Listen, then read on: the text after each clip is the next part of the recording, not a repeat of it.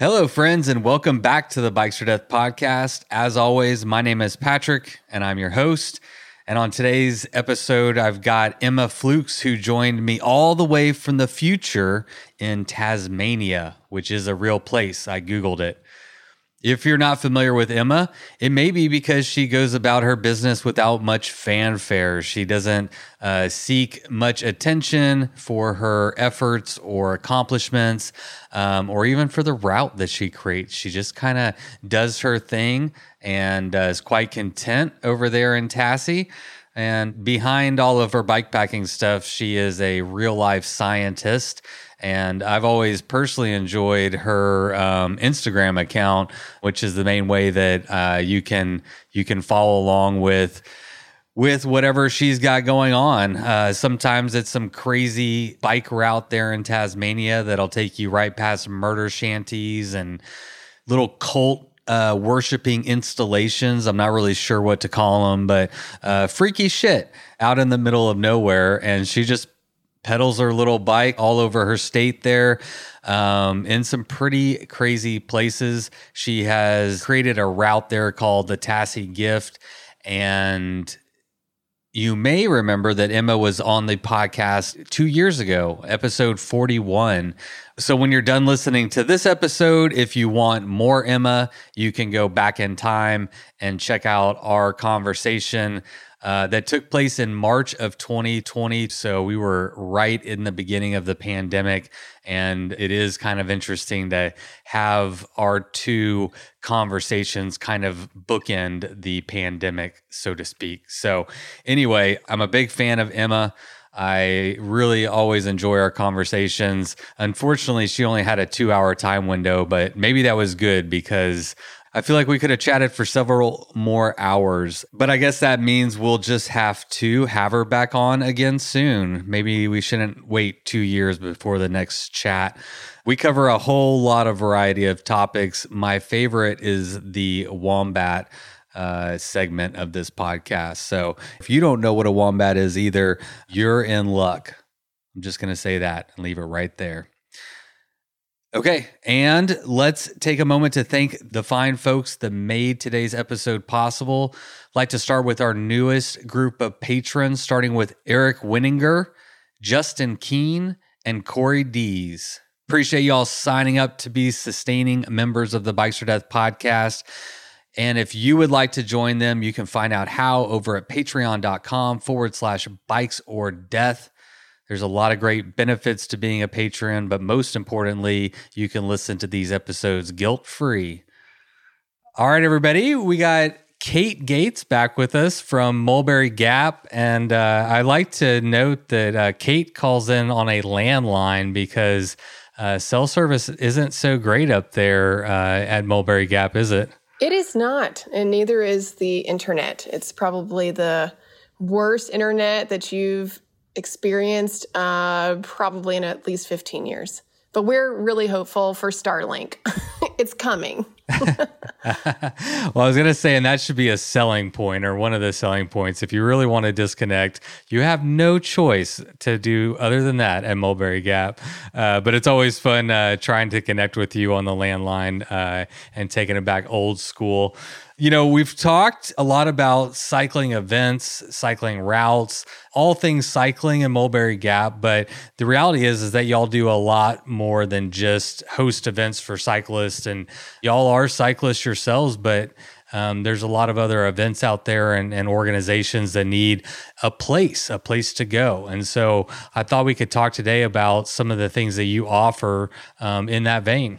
Yeah, we've done, a pretty solid mixture of things over the years. Luckily, we kind of say, if you don't mind being in the woods and our accommodations and atmosphere are your style, then we can pretty much blend into whatever is needed for a lot of folks. So we've hosted everything from just, of course, the standard weekend is a lot of just solo travelers or folks here as couples or a group of friends, sometimes here to celebrate their anniversary, sometimes doing birthday trips and that sort of thing. But we've also done a fair amount of larger events, a lot of weddings and corporate groups, team trainings, club retreats. And so, yeah, it really does kind of meld to a lot of different uses for folks. We've got, of course, the cabins and campsite lodging, as well as the barn, which is where we do breakfast, lunch, and dinner, but it can easily convert into an inside wedding space, a meeting spot, a place for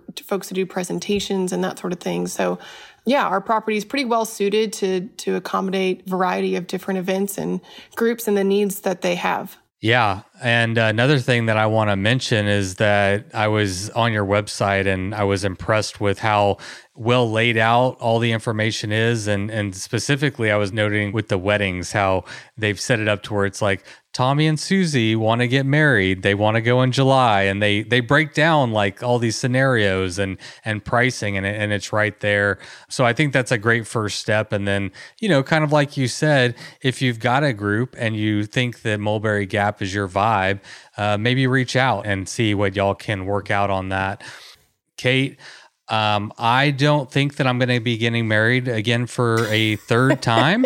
So don't count on my wedding reservation anytime soon, but maybe a birthday. Maybe we could look at doing a birthday, or even like a Bikes for Death podcast out there would be pretty sick to rent that out and throw a big bike party. There you go. Yeah, it doesn't have to be, the standard stuff. We can create something new and special just for you, Patrick. Oh, y'all are too kind. All right, and today's episode is also brought to us by Kuat Racks, and I wanted to share a personal story that happened to me, like 2 or 3 weeks ago. I was going for a bike ride in another city, so I was traveling with my bike attached to the rack, and it wasn't very far away. It was only like an hour and a half drive, so I didn't lock my bike when I initially put it on the bike rack. And on the way, I got thirsty and got the munchies. So I stopped into a gas station in this cute little town that's known for its arts and craft shows. I've never been to one of them, but I hear about them and I know they're quite popular. So I'm going through this town. I mean, it's just littered with people. I pull into the gas station and there's people everywhere. And I thought to myself for a second, I'm like, hey, you should go lock your bike before you run into the gas station. But I was like, there's a bunch of people here. I'm sure they got cameras. I mean, there's too many eyeballs to steal my bike, right? So I left my bike, ran inside, and they had a sandwich counter inside. I was like, oh man, those look good. So I went up to the sandwich counter and the line was too long. And so I was like, screw it. I'll just, I was kind of in a hurry, just grab some munchies and a drink and went out back and checked out and went out to my van. And while I was walking toward my van, a guy walked past me, said, hey dude, nice bike. I was like, hey, thanks man, appreciate it. And I got in my van and started driving away. And for some reason I started to like replay that conversation in my head. And I was like, he was looking at my bike. How closely was he looking at my bike?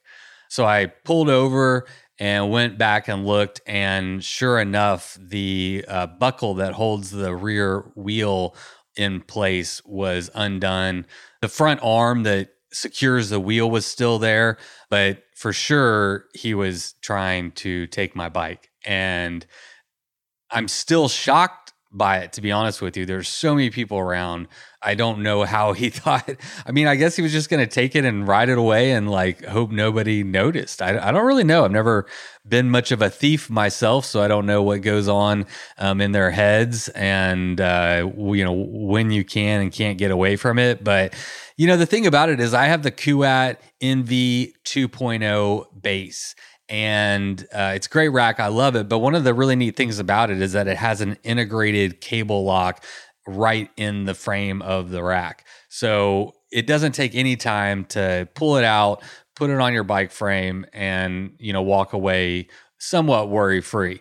Let's be honest. We've all heard the saying that locks only stop honest people. But the reality is if you're running into a store real quick, that really can save your day, save your bike from being stolen. And I was like, number one, I need to start making sure I always lock up my bike because it's right there. And number two, I need to let y'all know about it. First, if you don't have a Kuat rack, what the heck? You got to go get a Kuat rack and utilize that integrated cable bike lock that comes right in the frame, making it super easy. So lesson learned. I almost learned a super hard way, but I'm so grateful that it wasn't worse. And I'm actually looking at my bike right now. Hi, bike. Sorry. I love you. I didn't mean it. And next time I'll lock you up. Okay. So remember, QAT, because you love your rack. All right. Bills are paid, and it is time to get to today's episode. But real quick, I just want to say that we really can't do these episodes without support. So I really appreciate every single advertiser, sponsor, and patron that is able to help us continue to produce this podcast. So when you're looking to support some bike companies, be sure to check out the ones that are supporting the Bikes for Death podcast. And if you can, maybe kick in a couple extra dollars over on Patreon to keep the wheels turning and the gears shifting. All right, that is it. Let's get to today's episode with Emma Flukes. This is one that I was really excited about. I hope you enjoy it as much as I did. But first, let's have Miles Arbor kick it off with the Bikes for Death theme song. You load up your bike, you ride away from home. You could be with your friends or you could be alone. You ride for a day or maybe more. You just love being in the great outdoors. Everything you need is strapped to your bars, including that new pillow you got from Santa Claus. And then you think, oh shit, to yourself. You let that super lightweight tent on the living room shelf. Bikes. Or death. Bikes. Or death. Podcast. It's 7:30 p.m. on Sunday here, and I'm drinking coffee because I was starting to get like a little tired, and I was like, So it's not, it's weird to be like, yeah, it's Sunday, the end of my weekend. I'm kind of like winding down, thinking about starting my week, and you're like bright-eyed and bushy-tailed and ready to go. I wouldn't say that. I just got back from a weekend of mountain biking up the other end of the state, so I'm kind of just recovering on my Monday morning. But yeah, fudging it. Well, I was going to ask you if you did any riding this weekend. Yeah, so nothing, way out there super exciting, but there's a place called Derby, which is in the northeast of the state, and there's an amazing mountain bike network up there. And so I go up there pretty frequently just because it's a good place to get a bit of skills to pay the bills, because I don't have a lot of that. So yeah, there's lots of good, blue-green trails. There's some pretty gnarly ones too, but I stay well away from them because I'm pretty accident prone. Well, actually, I had this as one of my questions much later on, but let's just go ahead and address it. Are you, I was kind of like just reviewing your history on the bike and like having followed you through social media.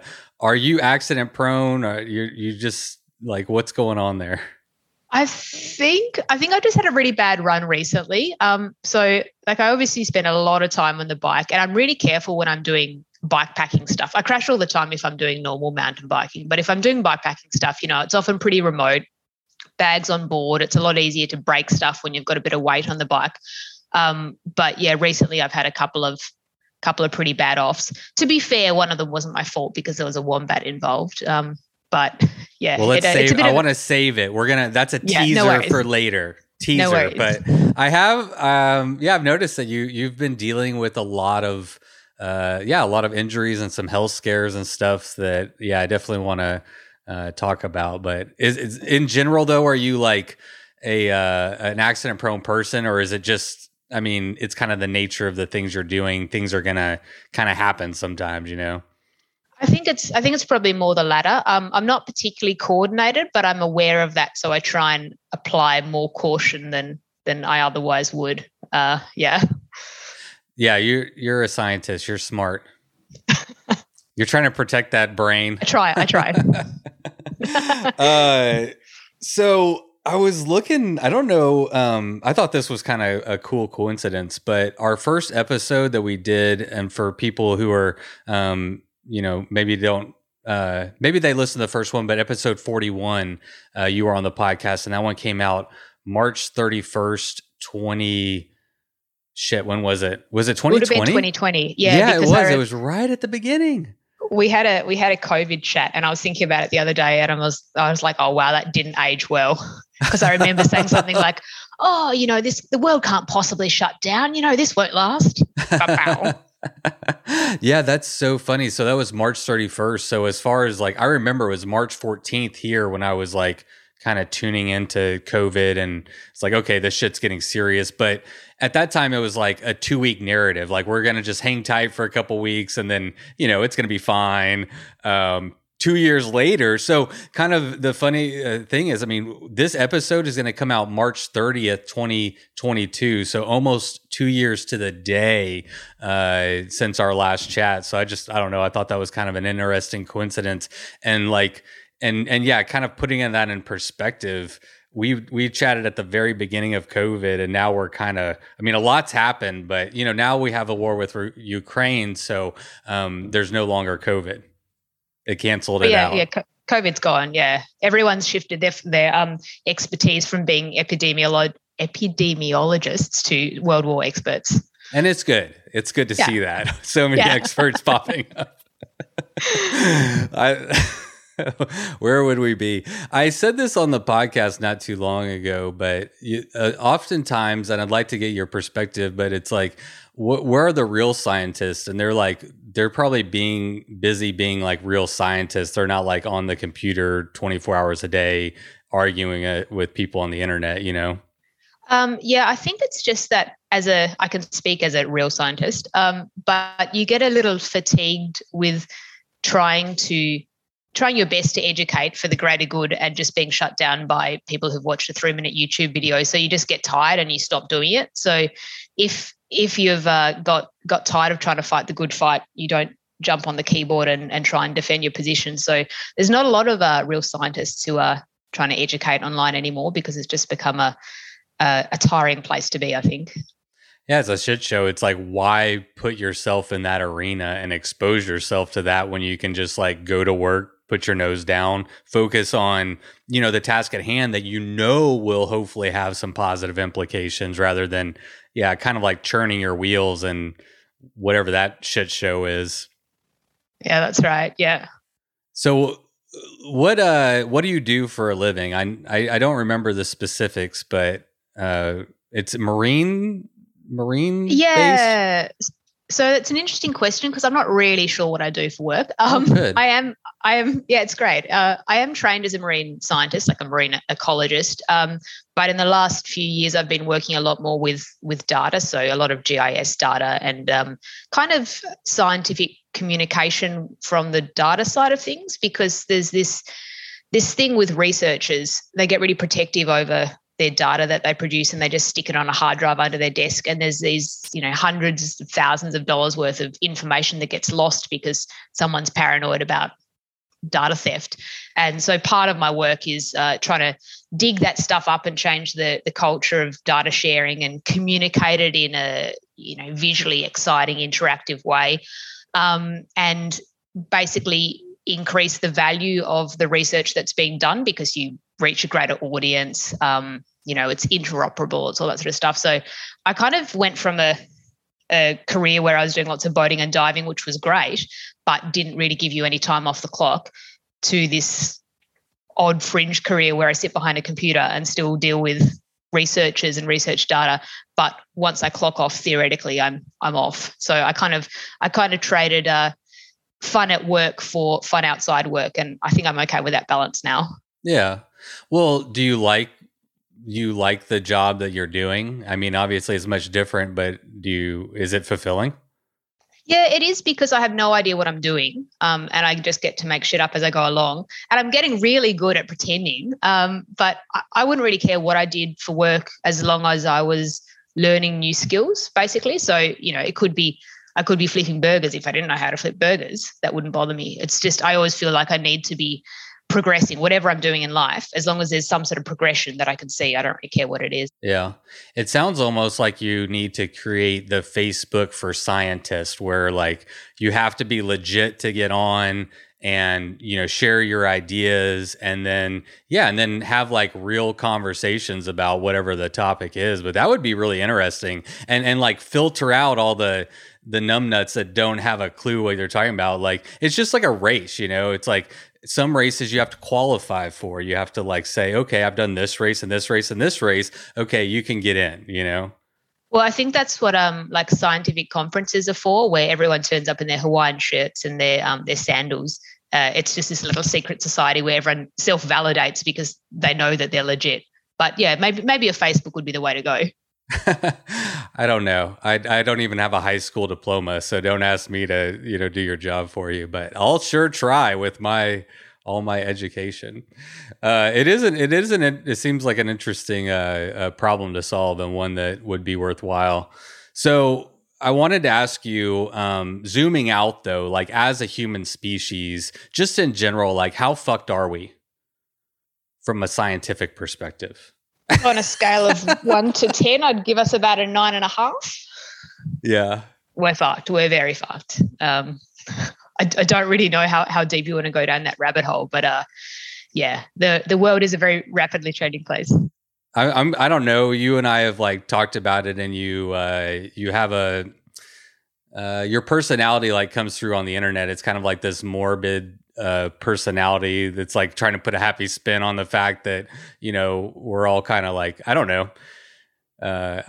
Yeah, I don't know. I'm more interested to hear your perspective, honestly, and kind of what's driving that. Oh, look, I guess there's so many things going on in the world that we fixate on. Example being COVID. There's obviously now currently a horrific world war effectively happening, but they are quite short-term things that do have a big immediate impact. But there's the elephant in the room that is climatic change, which is, global warming, melting ice caps, rising sea levels, increased frequency and severity of storm events. So that's flooding, bushfires, tornadoes, all that sort of stuff. And this is happening, and it's been forecast for, 50 years plus. It's happening at rates greater and worse than we could have predicted, and it's accelerating. And the issues that are fueling that are basically based on population. There's no two ways about it. There's emissions, but it's because there are too many people on Earth, and yet the very moment that something comes along that threatens the number of people on Earth, COVID, the first thing we do is we rush to protect the human population, which of course, that's a natural instinct. No one wants to see their friends, relatives, fellow countrymen dying, but that's not addressing the elephant in the room here, that the Earth is basically on a trajectory to become a place that is not supportive of human life. So, huge areas that become too arid to grow crops, or there's no fresh water, some of the great river systems will dry up. And we talk about it, and we make, small steps to try and mitigate emissions or switch to, clean energy, but it's nowhere near enough. And we know that it's not enough. And so it's kind of token efforts. And yeah, I guess that was one of the reasons actually that I sort of took a sidestep from pure research, because I was involved in a lot of, marine ecological research, but with a climate change interest, because climate has such a huge impact on the marine environment. And it was just really getting me down, because it's not like I don't know these things and I'm not still exposed to them, but at least I'm not having to write up papers where I say, end of the world is nigh. I can just pretend that I don't know about it for, a few days, weeks at a time. But yeah, my opinion as both a human and a scientist is that we're pretty fucked, and the world will be a very different place to live in for, I don't have kids, but your kids and the next generation of humans, and for their kids. Geez, I can't even fathom what it's going to be like. Yeah. So that's a nice note. That's why honestly, that is exactly why we only usually talk about bikes and bikepacking in the outdoors, because if you look at like politics, for example, in America, I'm just like, if you zoom out, I'm like, oh, we're all fucked. It's hard to like motivate yourself to dip your oar into the water, because the water is so thick, and it's like I'm not making any progress. And I used to be like a lot more politically active and stuff. And it's just like, I feel like it's like a drop in the bucket, and it's not, doing actually any good. So it can be frustrating. So I promise we'll talk about bikes, but let's tie an unhappy bow on this. Like, is there anything that we can do, or what does this like ultimately look like? Do we know? Yeah, I guess, it's really, what's difficult for us to predict is exactly when there will be tipping points and that sort of thing. And, at what point does this continent become uninhabitable to human life without air conditioning and, desalination plants? Putting an actual date on that is difficult, but we do know that at current trajectories, with current population and current energy production technology, that we will reach a point where the only way you can live in vast areas of the world is indoors with air conditioning, with desalination plants, potentially with respirators, depending on what happens with volcanic activity or pollutants. And it is like kind of the end of the world movies you see, but I'm not suggesting it's going to happen tomorrow, but that's where things will end up, unless, of course, there's a global pandemic and population is reduced to a more manageable level. And we've sort of nipped that one in the bud. So I'm not really sure what the next strategy is. Well, they say they say that was just a warm up for, something that could really take out a larger scale of the population, which has happened in our history before. We're fairly a weak species in that regard, that we're really susceptible to that kind of stuff, aren't we? Yeah, well, the thing is, all species of animals are, if they're at a high trophic level, which means they're, like a dominant species, they're subject to boom and bust population curves. So basically the population increases exponentially, and then something big happens which drops the population levels to, a more manageable level for the environment. And so that's why you generally, if you have, say, a grazing species that eats, grass and plants, generally you won't have them eat themselves to death, because they'll have this boom and bust with the population.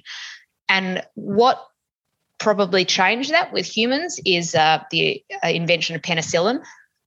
So we no longer have, whenever we have a disease outbreak or a viral outbreak, which would ordinarily kill a lot of the population, we now have modern medicine and drugs and intervention. And so that self-regulation of population doesn't happen anymore. And it's because we are, we believe we're advanced. We have done some stuff, certainly. And we're kind of, we're toying with nature in a way that wasn't intended.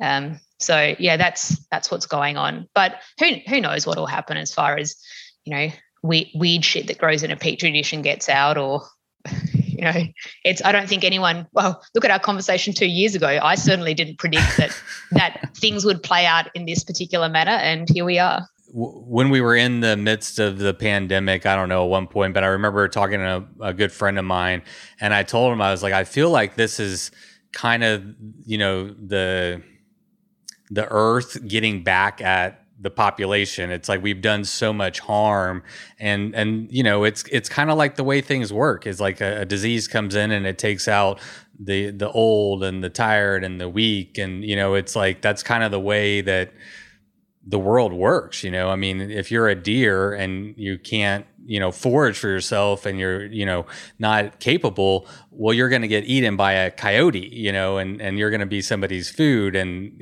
that's kind of the circle of life. And you're right, we've kind of like figured out a few hacks, but we're still part of this greater earth, and we're just we're very weak in many aspects. Yeah, the thing is, it's not socially acceptable to support natural selection in humans, apparently. So, if you are someone who has who is immunocompromised or has asthma or is overweight or has heart disease or is old, you're not allowed to suggest that their life is worth less than someone who is healthy. But if you were a deer, it would be. But I didn't say that. I'm not a sadist. Yeah, I don't think it equates to the value of the human life. It doesn't care about the value of human life. The value of human life, the value of life, period, doesn't care to science, to nature, to the wind, to the tornadoes, to the raging river, the whatever it is, it doesn't give a fuck. And we as humans, I think we think that we're just like the center of so much. And, to kind of shift to bike packing and to the outdoors, I think one of the perspectives that I like, and I'd like to get your opinion, is that it does give you insight into like being a little bit less powerful, a little bit less capable, a little bit smaller, a little bit more, exposed to elements and the, whatever it is, the wind, the rain, the rocks, everything, So I don't know. Do you see some kind of solace in that? And does that help to bring things into perspective at all for you? Yeah, absolutely. I, just as you've described, I find that getting out into places where there's no other humans, or it's really wild, it's really shitty weather, it makes me feel small and insignificant and humbled, and that helps keep me grounded. And it stops me thinking about all the other shit that's going on for a second, because I realize how vulnerable I am to just dying, and that's great. It just makes me so happy. And it's an odd thing, but it's liberating though. It's freeing in a way. Like it's going to happen, so.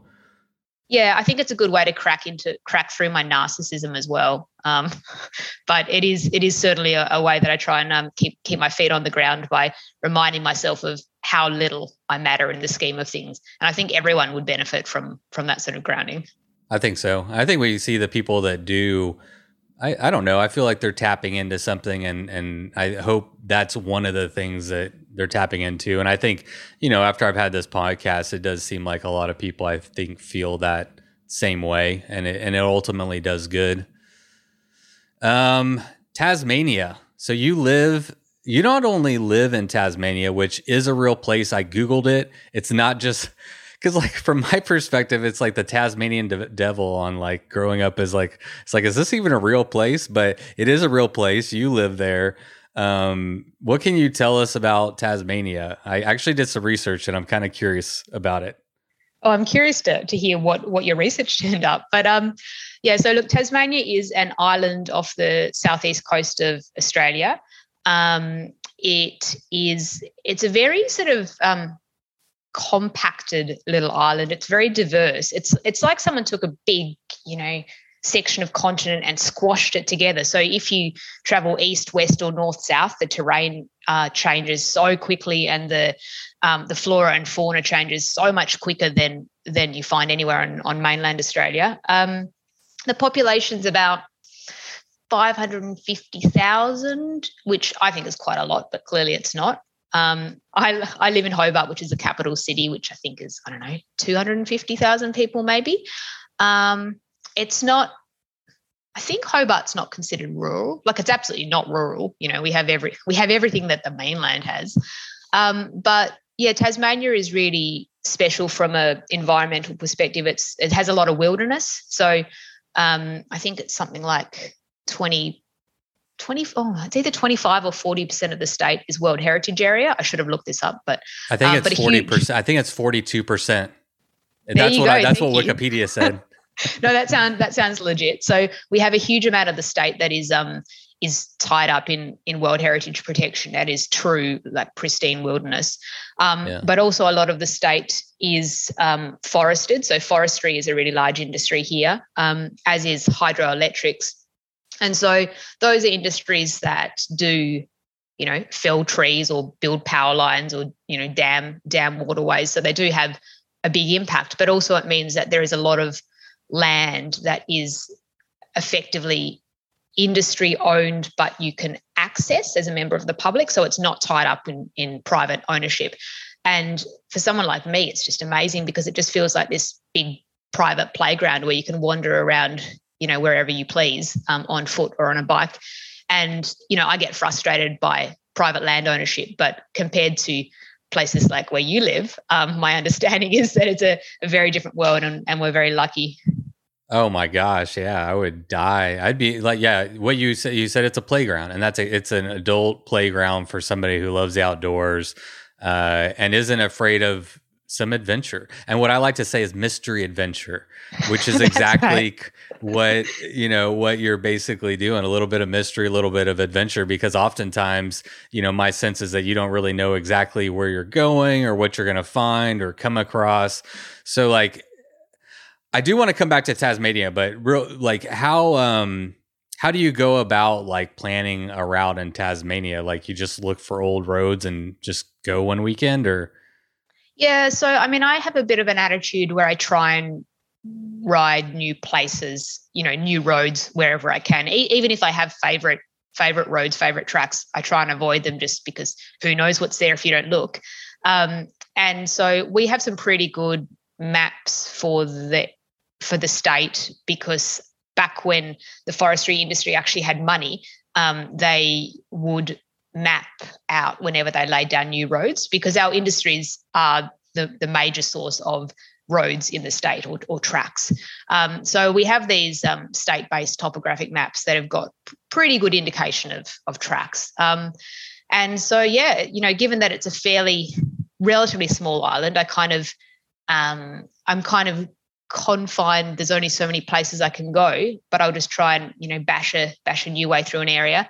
So I'll check out some maps in a region that I have some interest in. If I can find tracks through an area, great. If I can find something on satellite view that looks like it could possibly be passable, great. I try and plan a few different bailouts in case I get stuck halfway through the middle of some impassable scrub rash and I've got to turn around, because there's no phone reception for most of the state outside of the town areas. And just go, strap enough food on your bike that you're not going to die. Make sure you've got satellite communication, pack a few spares. Water is generally not too difficult to come by, because, I'm down here at 42, 43 degrees south, and there's big hills and water catchments. And yeah, see what happens. Like my motto is always, what's the worst that can happen? If you get in somewhere, you can usually get out. The exception being when you climb down into ravines, but that's another story. That's all part of the adventure. So yeah, I just sort of bashed my way through places. What's up with the murder shanties, the creepy dolls, and the Satanist, I don't know, ritualistic installments, art installations on the trails? Look, I never realized that this was abnormal, because it's what I've always seen growing up in Tassie, but apparently it's a little super atypical. Abnormal. So yeah, we seem to have we do have quite a lot of abandoned, I wouldn't say farmhouses, I'd say very, very, very modest dwellings that have been inhabited by someone at some point and they've just been left to rack and ruin. But there's also a lot of structures that are from historical mining times. So maybe, 100 years ago, someone built some shanty. But then there's also people who build illegally shanties on forestry land, because who knows what they're getting up to out there, but they just erect, temporary or semi-permanent structures. And I do stumble across them quite a bit. And sometimes I'm a little wary, trying to make sure there's no smoke coming out of a chimney or something, because I really don't want to be meeting the person who's living in one of those places. But they're almost always unoccupied. Almost always. I don't like that word almost. Well, look, I've seen some that clearly are inhabited, and then I just turn around and get the fuck out, because it's not a good place to be. I wandered up onto some homeless encampments before, which I'm sure aren't too dangerous, but I leave them alone, It's like, okay. Yeah, sure. Yeah. I mean, we don't really, we have homelessness in the two major cities, but yeah, you don't get it out in the bush. It's just the sort of person who's choosing to live off grid illegally somewhere like there. I figure, they've got their reasons, whether it's just the solitude, they've got something to hide, there's drugs involved. We've got a lot of bikies in the state, and there are bikies, so like motorbike gangs. Okay. So Motorbike they gangs. So they Interesting. control the drug trade, basically. Oh, cool. And so there are certain areas which are known to be hotspots for bikie families, and it's kind of just bikie law. The police won't go into those areas, and try and stay clear of them. And if I see an inhabited murder shanty there, then I'm turning around pretty quick. We have some areas like that, like Humboldt County. It's similar to Hobart. Humboldt County up in Northern California is similar to that. It's kind of the law that they said, and the police don't really go up there much, is what I understand. It's pretty lawless. So this actually, okay. So when I was reading about Tassie, actually, how far back does your genealogy go? Like, how from Tassie are you? Well, you're reading about convicts and inbreeding by any chance? Yes, not inbreeding. Whoa. I didn't know about the inbreeding. I didn't get the inbreed vibe. I did get the convict information. And super curious about that and how, foreshadowing. I mean, I don't know. What does that do to like a society? How does a society like develop from there? And I don't know. It's super interesting. I only like read the tidbits, so I don't like know anything, No, that's okay. We don't learn Tasmanian history in schools or anything. So you probably know as much as I do because I don't really Google the place that much. But so Tasmania was obviously we had Indigenous Australians in Tasmania, but it was colonised by Europeans when they set up penal colonies, so convict colonies in Tasmania. So the worst criminals from the UK predominantly were put on ships and sent to Tasmania, and there were a couple of convict settlements in some really, really inhospitable places down. There's a place called the Tasman Peninsula, which is down the southeast of Tasmania, and also on the west coast, which is very, very wild. So the convicts lived in those areas. They were put to work. They tried escaping, but they just die because the environment was just too inhospitable. There's a few stories about people who escaped with their comrades and then turned to cannibalism, and who knows if they're true, but they're pretty well steeped stories. And can I just was there any like physical structure, or would they just dump them off on the island, and because it's an island and it's remote and it's rugged? Do you know? Well, I don't really know. Obviously they did live they had dwellings for these convict settlements, but I don't know whether the convicts built their own settlements, which is pretty dire, or whether there was some infrastructure that was put in first. But that's pretty wild shit. Yeah, so I believe, I don't really know much about my genealogy because I've never looked into it, and I've got a pretty small family, but I do know that on one side of my family I did come from a British convict who I think stole some boots, and that was enough to get him shipped all the way to Tasmania. Most people who are a few generations Tasmanian have come from convict ancestors, but it's not like we have a shrine dedicated to our brave convict heritage or anything. No, not that, but I wondered, like, okay, so for example, I grew up in Texas, and there's this this idea that the people that the frontiersmen that were really coming in and were experiencing all the American and Indian War. And I mean, these were like crazy motherfuckers. They weren't like the, I'm going to take it easy and run a bank kind of people. They were fucking wild folks, back in those days. And so there's this like, I guess, arrogance, that kind of comes along with that. And I don't know if it's like really in your DNA that you're like a little more wild, or if it's just like building off your history or whatever, because you're kind of a crazy person, like in a good way. I think you're the good kind of crazy, but like what we're talking about, like you go off by yourself to these murder shanties, and like what you described in a very like mild way for most people in the world is a little bit on the brave side.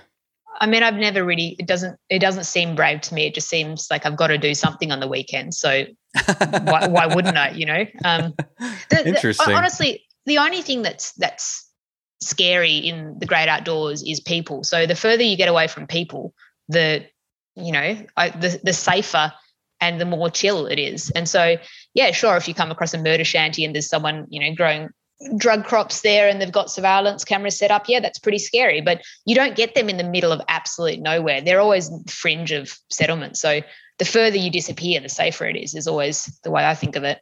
Okay. So you feel safe around the murder shanties and cool.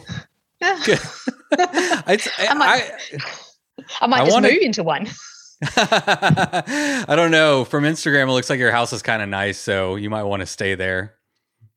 I mean, you do have your spiders to keep you company and your stick bugs or whatever the hell those are. This is true. You've done your research. Oh, yeah. You have one of the best Instagram accounts on Instagram. Most underrated, I think. I said it the first time, too. And so I remember, you got to follow Emma. Wait, One Fluke Shot on Instagram. Because I don't know, I like your humor. And then you also have you provide really good information. Not sponsored by anybody. I don't think any of your shit's published anywhere. You don't write for bikepacking.com or anything. You have some really good stuff that you could put out there, but a lot of it's just on your Instagram, isn't it? Yeah. Well, I mean, there's so many people who have great insights, and they do sort of formal reviews of gear, and they actually have some sort of qualifications or pull. And I'm just I'm a hack like anyone else, making shit up as I go along. It's just I tend to be a little bit more analytic about stuff because I'm a scientist. But, I figure it's safer to make everything transitory. And if people really want to find the information, they can see it, or they can, shoot me a message, and I don't mind. I'm happy to help out wherever I can, but I'm certainly no expert on any of this stuff, and I would never profess to be.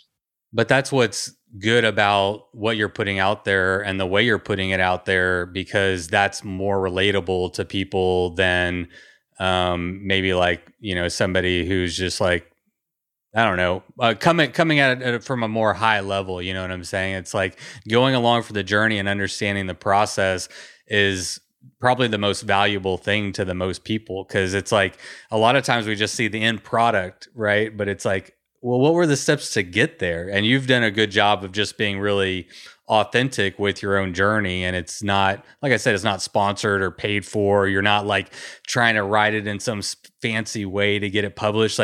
No, you're just taking people along for the ride. And it's just pretty authentic.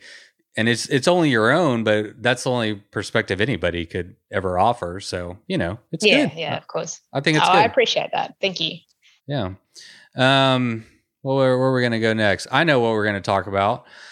Oh, yeah. I wanted to segue to you. Actually, hold on one second, because my blinds are open and I don't want creepers creeping on me. I was watching the sunset, which I enjoy, but now it's time to keep out the creepers. No, so the big windows are in, I've sort of got a kitchen living area combined, which is the floor that we hang out on is all glass, but the bedroom is just normal like anyone else's house and has blinds. But no, we're not in the middle of nowhere. It's just we're on a hill and above all the peasants, so they can't see in. Perfect.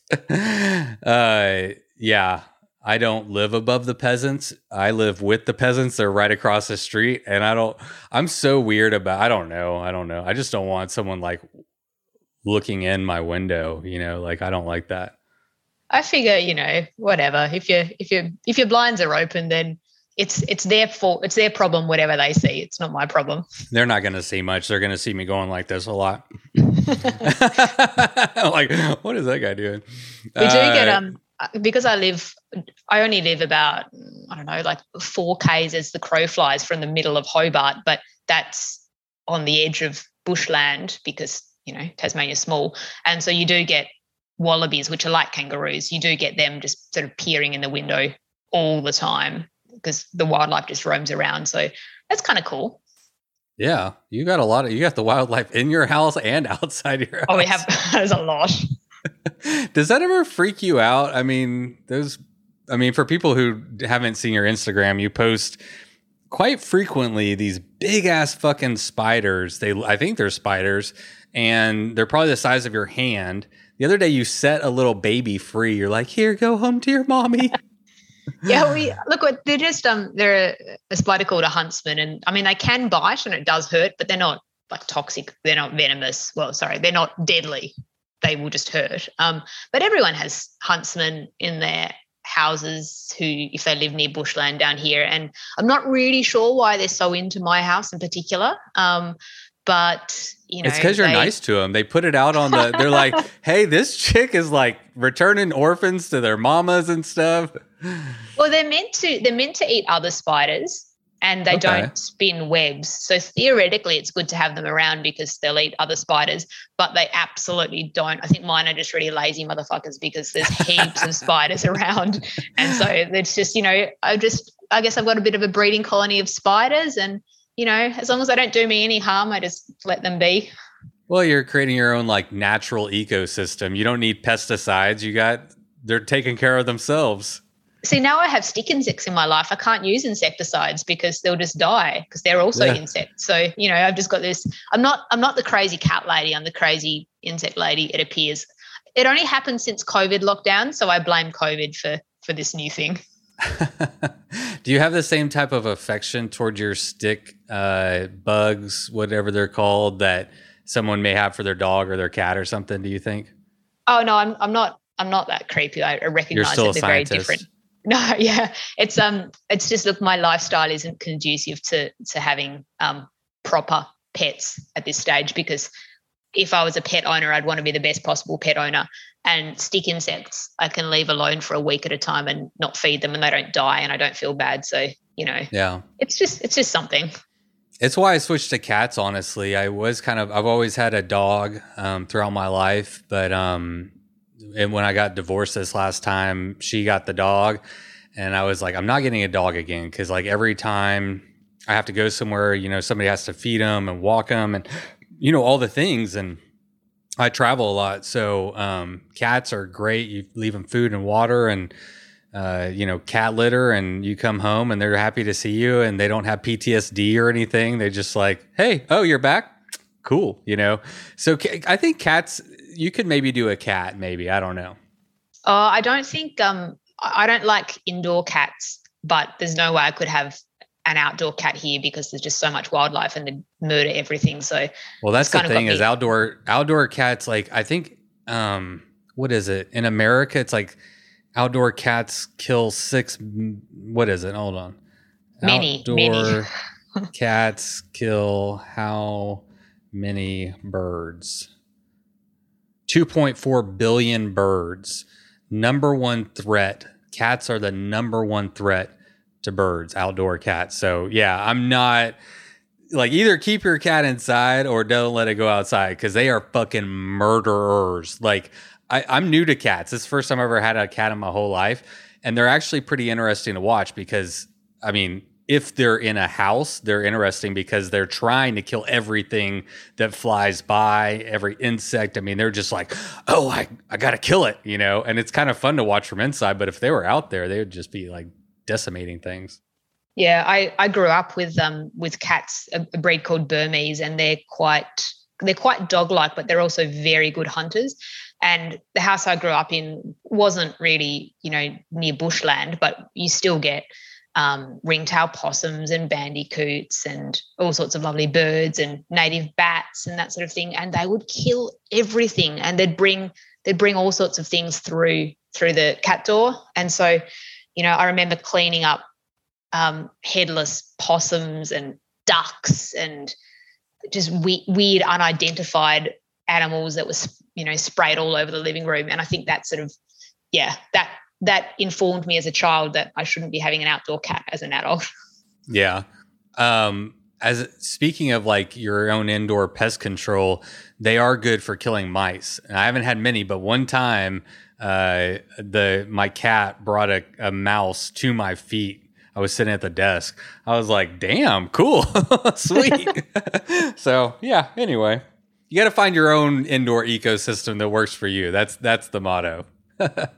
So let's talk about like, what is the riding community like? I'm very interested. I'm becoming a lot more interested in Tasmania, to be honest with you. Like, it's like I'm going to do a little research for this one, and because, like, I don't know, I'm in America. I've never been outside of America. Like, America is the prism by which I kind of like understand cycling and the cycling community, but I have no idea what it's like there. I'm pretty curious. So Tasmania, I guess, has a reputation for being, backwards or behind in a lot of things. And sometimes that's fair, sometimes it's not. As far as cycling down here goes, I'd say that the bikepacking gravel sort of scene was adopted a fair bit later than maybe on the mainland. But we've got a pretty strong scene there. But it's more. We have a lot of track racing because we have some really good tracks, and there are national events down here. Is that like running or? Oh no, sorry, track cycling. Outdoor sort of, which is something cool. Something that I've never done and would be terrible at, but particularly in the north of the state. I'd like to watch one. I'd like to watch one. Yeah, it would be cool, but mad skills and so many watts. It's not my type of thing, but yeah. So there's a lot of track cycling, quite a lot of road cycling and mountain biking. There's a lot of really great mountain biking in Tasmania, partly because Tasmania has a tourism focus on outdoor activities. So we do have a lot of amazing hiking as well. But there has been a lot of funding injected into mountain bike trails. And also we've just got such great terrain for mountain bike trails. So I started riding on mountain bikes in 2014. And since then, there's just been this explosion of trails. And it's really cool because we have a few really concentrated trail networks. I couldn't list them all, but there's probably about 8 major trail networks. And, for a state the size of Tasmania, we're incredibly lucky to have access to so many of those. So where I've just come from, Derby, which is considered a really long way away, it's about a 3.5-hour drive from Hobart. And that's considered, you wouldn't go there for just a weekend, which, man. Listen, when I researched this, I was curious, like, how big it compared to Texas, and it's 25% the size of Texas. Yeah. So, and I drive out of state all the time. So yeah, there can't be anything that's like, oh my gosh, how far? Well, and also like most of the western half of the state you can't drive to anyway because it's all locked up as, wilderness. So there's only the furthest distance you can drive is kind of the far southeastern point to the far northwestern point, which I've never done in one particular drive, like in one single drive, but it's probably about, I don't know, like 6.5 hours. And that's the furthest you can drive in a, straight line. I'm going to do it whenever I come there. Yeah. Cool. Be like, that was nothing. Well, we don't have any reliable public transport here. So you've basically got to have a car or be comfortable not traveling very far, or not have a job and be able to take all the time in the world to get places. Ooh, I like the last option. Yeah. Sign me up for that one. I'm warming to that one as well. I'm just trying to figure out the finances of being unemployed. Yes. Let me know if you figure out that equation. I'd love to see your math with that. So you ride, it appears, obviously I've never ridden with you, but it appears that you ride solo most of the time. Is that by choice or lack of other people that are wanting to engage in the same type of riding that you're doing? It's definitely by choice, but also I wouldn't know someone to ask who I would trust if I did want to ride with someone. But no, I love riding solo, and I've never done it any other way. So if I go mountain biking for a weekend, for example, I will ride with people then. But when I go bikepacking, it's always by myself. And yeah, it's just, I don't know. Like I'm not an antisocial person, but I am definitely a bit introverted, and I just find it exhausting having to deal with, social norms with someone else all day long.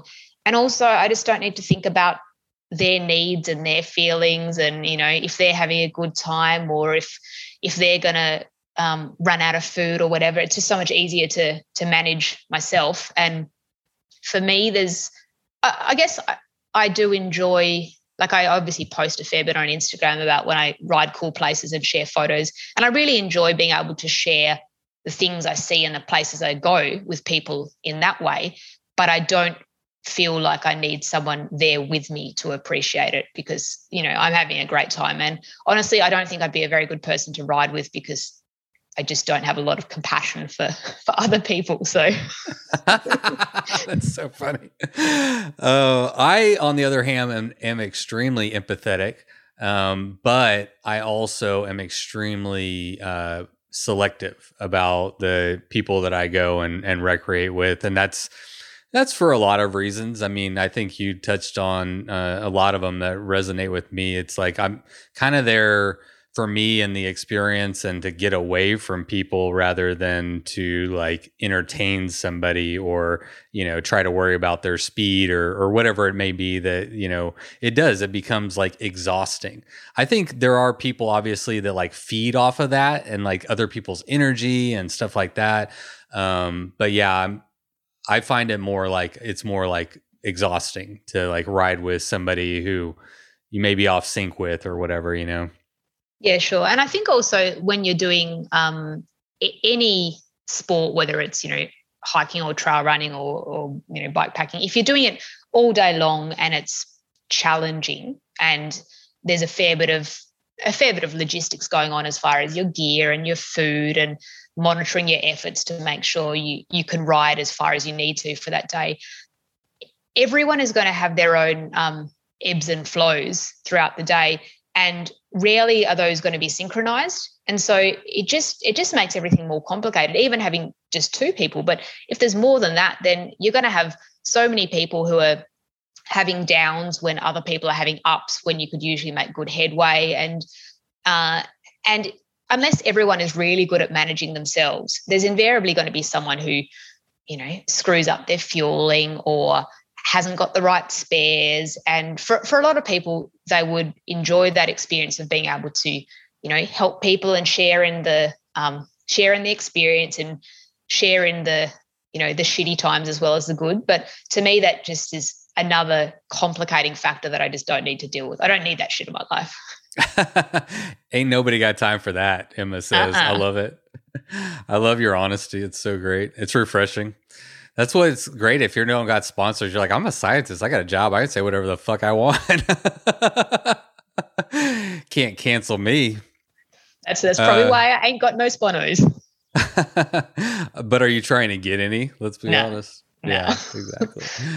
I think someone could sponsor you if they wanted to. Maybe after, maybe this is the episode. Maybe this is the episode that gets you sponsored. I feel like it could happen. They're not censoring me. No one's censoring me. Yeah. Well, Alexander Houchin got sponsors, so yeah, I agree with no censorship. I don't play that game. I've actually lost out on some sponsors, because of that. They wanted to have more control over, they were like, well, who else are you going to be sponsored by? And, who are you going to interview and all this stuff? I'm like, no, I didn't, not that I'm like super successful, but I mean, whatever I have, I created by doing it, my own way and not having anybody tell me how to do it. And the idea of somebody like coming in and having any type of like regulation over that sounds counter like to what I'm trying to do. You know what I'm saying? Yeah, sure. That's for the people who want to subscribe to that model. But there are fundamentally different models of going about stuff. And if your model is to just be honest and authentic, then you don't want to pollute that by third-party control. Yes. No pollution of the Bikes for Death podcast or Emma Fluke's Instagram account. So let's talk the Tassie's gift. We talked about it, the first time. I believe that was the first year, 2019, or was it the second? No, that was right. So yeah, the first year was November 2019. Right. And then COVID. So we didn't do Tassie. And actually we did it. We did it every year, despite there being shut borders, so only locals could come, or one state could attend. But it happened every time because it's nothing to do with me. It's none of my business if other people want to ride that. So yeah, it's happened 3 times now. Okay, cool. Well, first, what is Tassie's gift? Just to remind people if they didn't hear the first episode. And maybe like, why did you, because this is your route, you created it. What were your goals with, creating the route at large? So Tassie Gift is an off-road bikepacking route around Tasmania. It kind of does a figure of 8 out to the west coast and then to the east coast, but it starts and finishes in Hobart. It's 1,800 kilometres and about 36,000 metres of climbing. It's pretty rough terrain. I would say it's certainly a bike with mountain bike tyres is the best type of bike for the route. I mean, I ride a hardtail everywhere. I'm not going to, school people on what they need to ride, but it's a mountain bike tyre route. I tried to keep pretty quiet about being the person behind the route because it shouldn't matter who created a route. I just wanted there to be a route in the public domain, but that became impossible at some point because, there's only so many people doing this kind of thing in Tassie. But the reason I put it together was, I guess, I'm always out riding weird and wonderful places and seeing these incredible things. But there's really there's one major off-road bikepacking route in Tasmania, which is called the Tasmania Trail, and that runs from north to south of the state, so splits it straight down the middle. And I'm not particularly fond of that route. I don't think it's particularly exciting. It certainly doesn't take in what I consider to be the best aspects of riding in the state. And so, I mean, I guess I could just, ride where I want to ride and not share any of that information. But I've never understood why people need to be given a route to go out and explore and, see places they wouldn't ordinarily go, because I just, dream up something every weekend and go off and do it. But it's something that I realize that a lot of people need. They need that formalized route that someone else has come up with and will vouch for and say, this is possible. Whether or not it's a good time is, up to the individual. So yeah, I just strung together a route which is hard, but it's designed to be rideable, not, a bush bash hiking route, because I don't believe in that unless you're aware that's what it's going to be. So there's like a payoff. I mean, if there's like a payoff for it, if like exactly. There's a reason, not just to be a sadist, but it's like, okay, there's going to be a big payoff for this one. Yeah, that's exactly right. So, my goal for the route was for it to visit some of the areas that I consider to be the coolest places in Tassie, but it had to be a loop format to make it easy for people, and also to exist as a race or event. So you can't have out and backs because it just doesn't work in a event format. So and I tried to moderate it so that it was difficult but not insurmountable. And if there were some pretty shitty bits, they had to exist for a very good reason, because as you say, I also don't agree with gratuitous shit riding or walking just for the sake of it. It's got to be there for a very good reason. And I guess I really enjoy putting together routes, and I just enjoy maps and nerding out and stuff. And so it was kind of cool to piece together something over a period of about, I don't know, 6-9 months. And it has changed each year just a little bit, because I'm just trying to it's a constant pursuit of making it the best it possibly can be, but I'm honestly not sure if there's anything now that I would change. Sometimes I do need to tweak bits and pieces, because a bridge will go down and it's never going to get repaired because Tasmanian Forestry has no money, or land will become privatised, or land is not privatised but someone has decided that they own it, or some variation of the above. And obviously I don't go out constantly and check all aspects of the route and maintain it, but it's now become this nice thing where there's a bit of a word of mouth. So if someone comes across something that's a bit sketchy, I might hear back about it and I can go check it out. So anyone can ride the route at any time. For a lot of people, it's a fairly big time undertaking because it's not fast riding. Like that 1,800 Ks will take you, most people would take 12-ish days to do it, and that's still fair hauling. But what a lot of people are doing is they're picking up bits and pieces of it. So they might pick the Western Loop or the Eastern Loop, and then they'll craft their own ride out of some of those sections. And I just love seeing that happen, because it means that people have got a way to link together bits of riding that they wouldn't have otherwise had the confidence to do, I guess. And it means there's bikes out in parts of the state that, generally don't get bikes. And I just think that's awesome. So it just makes me, I get a lot of feel goods about hearing that there's people out there in the wild, wild west, experiencing some of the shitty tracks that I've strung together. And it exists because I love this place, and I wanted to share with people some of the places that, I think are the best parts of this state. Well, I think that last statement really, really like showcases why you should make a route like this, or why is a route needed? Like, why can't somebody just go out and get lost? Well, the value there is that you love the place and you've put in the time and the effort to get lost and, to craft this. And so now it's not just like lines on a map. It's a labor of love that somebody's created. And yeah, there's some confidence that goes along with that, but you're also getting to experience, your labor of love, like your blood, sweat, and tears, your, all those however many years and weekends and everything that it took to, look at everything on a map. I mean, I know what it takes to create a route to some extent, not in Tassie, but it's a lot of work, and so it is fun to get lost. But if I was gonna, I love, one of my favorite things is just to kind of get lost or go exploring or just kind of see what you're gonna find and not really have an agenda. I love the freedom of that style of riding.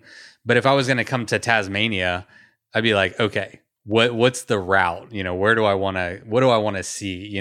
So yeah, I think there's definitely a lot of value there. Yeah, sure, exactly. And I recognize how lucky I am to. I live here, so I can go and just ride dead-end forestry tracks that I know will definitely not go anywhere, but there might be something at the end of it. But you're not going to come in from interstate or overseas to just do that. You have to, unless you are, as we said, unemployed and you have all the time in the world, you have to, a route has to exist for you to make a commitment, a time and financial commitment to go somewhere. And I mean, that's one of the reasons why I've done not much bike packing in mainland Australia, just because I have time constraints. And so when I do go over there, it's usually for an event with a grand depart or whatever, just because someone's come up with a route, we're all setting off. There's an excuse to ride with a sense of urgency. So I have to take less time off work, and it's nice. It's self-contained. And with the Tassie Gift, of course, people can come down for the grand depart, which happens in November, or they can just come and do it whenever they want. But Tassie is a place where you wouldn't always want to ride everywhere at every time of year. It gets pretty grim in the middle of winter, and in the middle of summer it can get pretty prone to bushfires. So there's certain times that are better than others. We do have snow. Yeah. So yeah, I mean you got to be pretty spot on with when you're going in terms of probably the accessibility of the entire route, huh? Yeah, sure. Like, I mean, snow would never stop you riding any of it. And I did design the route to be weatherproofed, so theoretically you could ride it. I mean, apart from bushfires, obviously, totally sweeping through an area. But I was talking about heat. Heat, you could, that's a personal preference.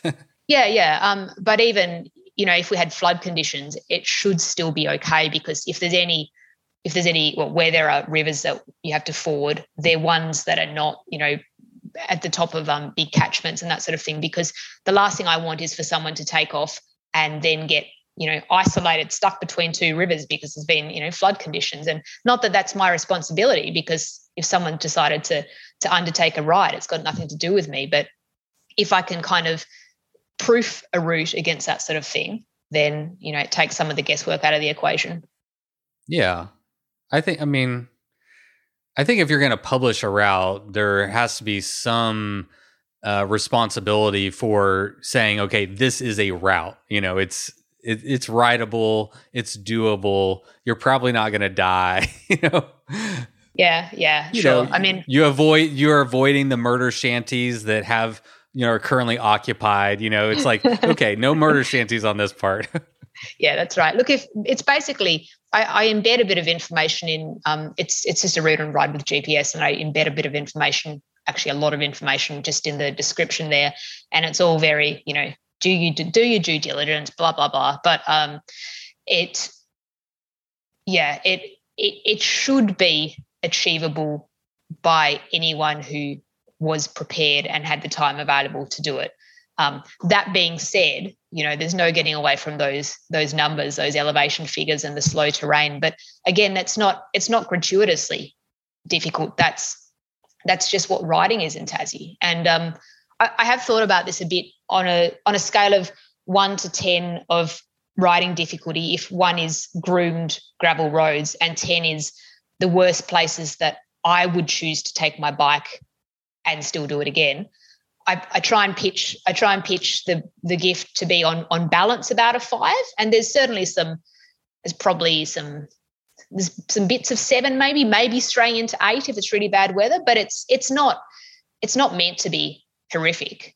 It's just there's hills in Tassie, and you need to have good gearing. And one by gearing, gravel bikes, terrible idea. If anyone's doing that, you're doing it wrong. Have people tried it with gravel bikes? Yeah, so there's been I find it really difficult to define what's a gravel bike versus a mountain bike with drop bars and a rigid fork, But there was a guy who rode it last year. Last year? Yes, the last time it ran, and he was so he actually came in first, and he was on 2 or 2.2 inch mountain bike tires and a drop bar bike. So you could say, oh, it's a gravel bike, but it's not really. I think the head angle was slacker than my hardtail mountain bike. There's so much crossover now. Yeah. I guess I was mostly, when I think gravel, I'm mostly thinking like tire size is really because you're right. It could be drop bar, it could be this geo, that geo, but it's like, what size tire is appropriate. And then you can pick your, the thing that sits on those tires. But, is anyone riding this with like a 38C tire is probably out of their mind, No. Yeah. And it's not just the comfort factor from like there's some really rocky terrain, but also with tires that narrow, you just wouldn't get up a lot of the climbs because we have steep gradients here, poor surfaces, and you just can't let your tires down enough if you're running, 38, 40C tires, because I know even with my, I run 2.35 rubber, and I'm not a particularly strong rider, but I'm also fairly light. And there's sections where I let my tires down super low so I can just kind of squidge up hills. And so, yeah, having narrow tires would just cut through and slip, and it would just be a nightmare. You'd have to hate yourself, basically. Could be done, but you'd have to hate yourself. There's people out there that are going to take that as a challenge and come and do it. But you have to hate, if you hate yourself that much, we'd love to watch you do it. Yeah. There's always an either. Go ahead. That's right. Well, there's no prizes for what bike you do it on, or if you come first or last, or, there's no prizes either way. So, whatever floats your boat, whatever makes you happy and gives you the biggest sense of satisfaction, you do you. Yeah. Amen. I agree with that. So I wanted to talk about your, I think now I didn't know exactly, but your personal 2021 attempt at Tassie's Gift. You had a serious medical condition at some point along the race. So I actually don't know the backstory. I didn't even know until we were talking that I didn't know if you were doing an ITT of the race. I actually didn't exactly know. So maybe you could kind of fill in the details. Yeah. So the event with, Grand Depart has run 3 times now. It's not the sort of route where I don't encourage people to do ITT attempts because it varies so much depending on what the weather's like. So each year has been radically different and, days faster or days slower. So I think of each Grand Depart as a self-contained thing. But for some reason there's no reason why I need to be riding for the Grand Depart to happen. But I don't know. I wish people would carry it on their own, but it seems that they need a bit of, rah-rah motivation. So for some reason I've ridden it. Well, I've attempted to ride it 3 times in its entirety at very, very fast race pace, or the fastest I can ride. So this latest one was November 2021. And I guess I was just trying to ride the route the fastest that I thought that I could, which is quite strategic because it involves a ferry crossing that only, like a barge that only runs between 9 a.m. and 7 p.m. So, you've got to sort of time things around that. And so I was trying a few different things, but basically I was on exactly the same time schedule as I had ridden the previous year, which was amazing weather. And it wasn't amazing weather this time around. We had some pretty big rains and headwinds and stuff. But yeah, anyway, I was on night 4, so day 5. And I was expecting to finish in 8 days. That was what I was on track for, but I was hoping to finish, a few hours quicker than the first time, well, the previous year. And I basically just started getting really sick to the stomach as I was climbing up a very large hill. Fortunately, it was the sort of the sealed section of the route. So there's about 100 k's between Queenstown and Derwent Bridge, which is on the west coast of Tassie. So it's quite an isolated area, but this was a major, sealed road. And I took off at about 1, 2 a.m.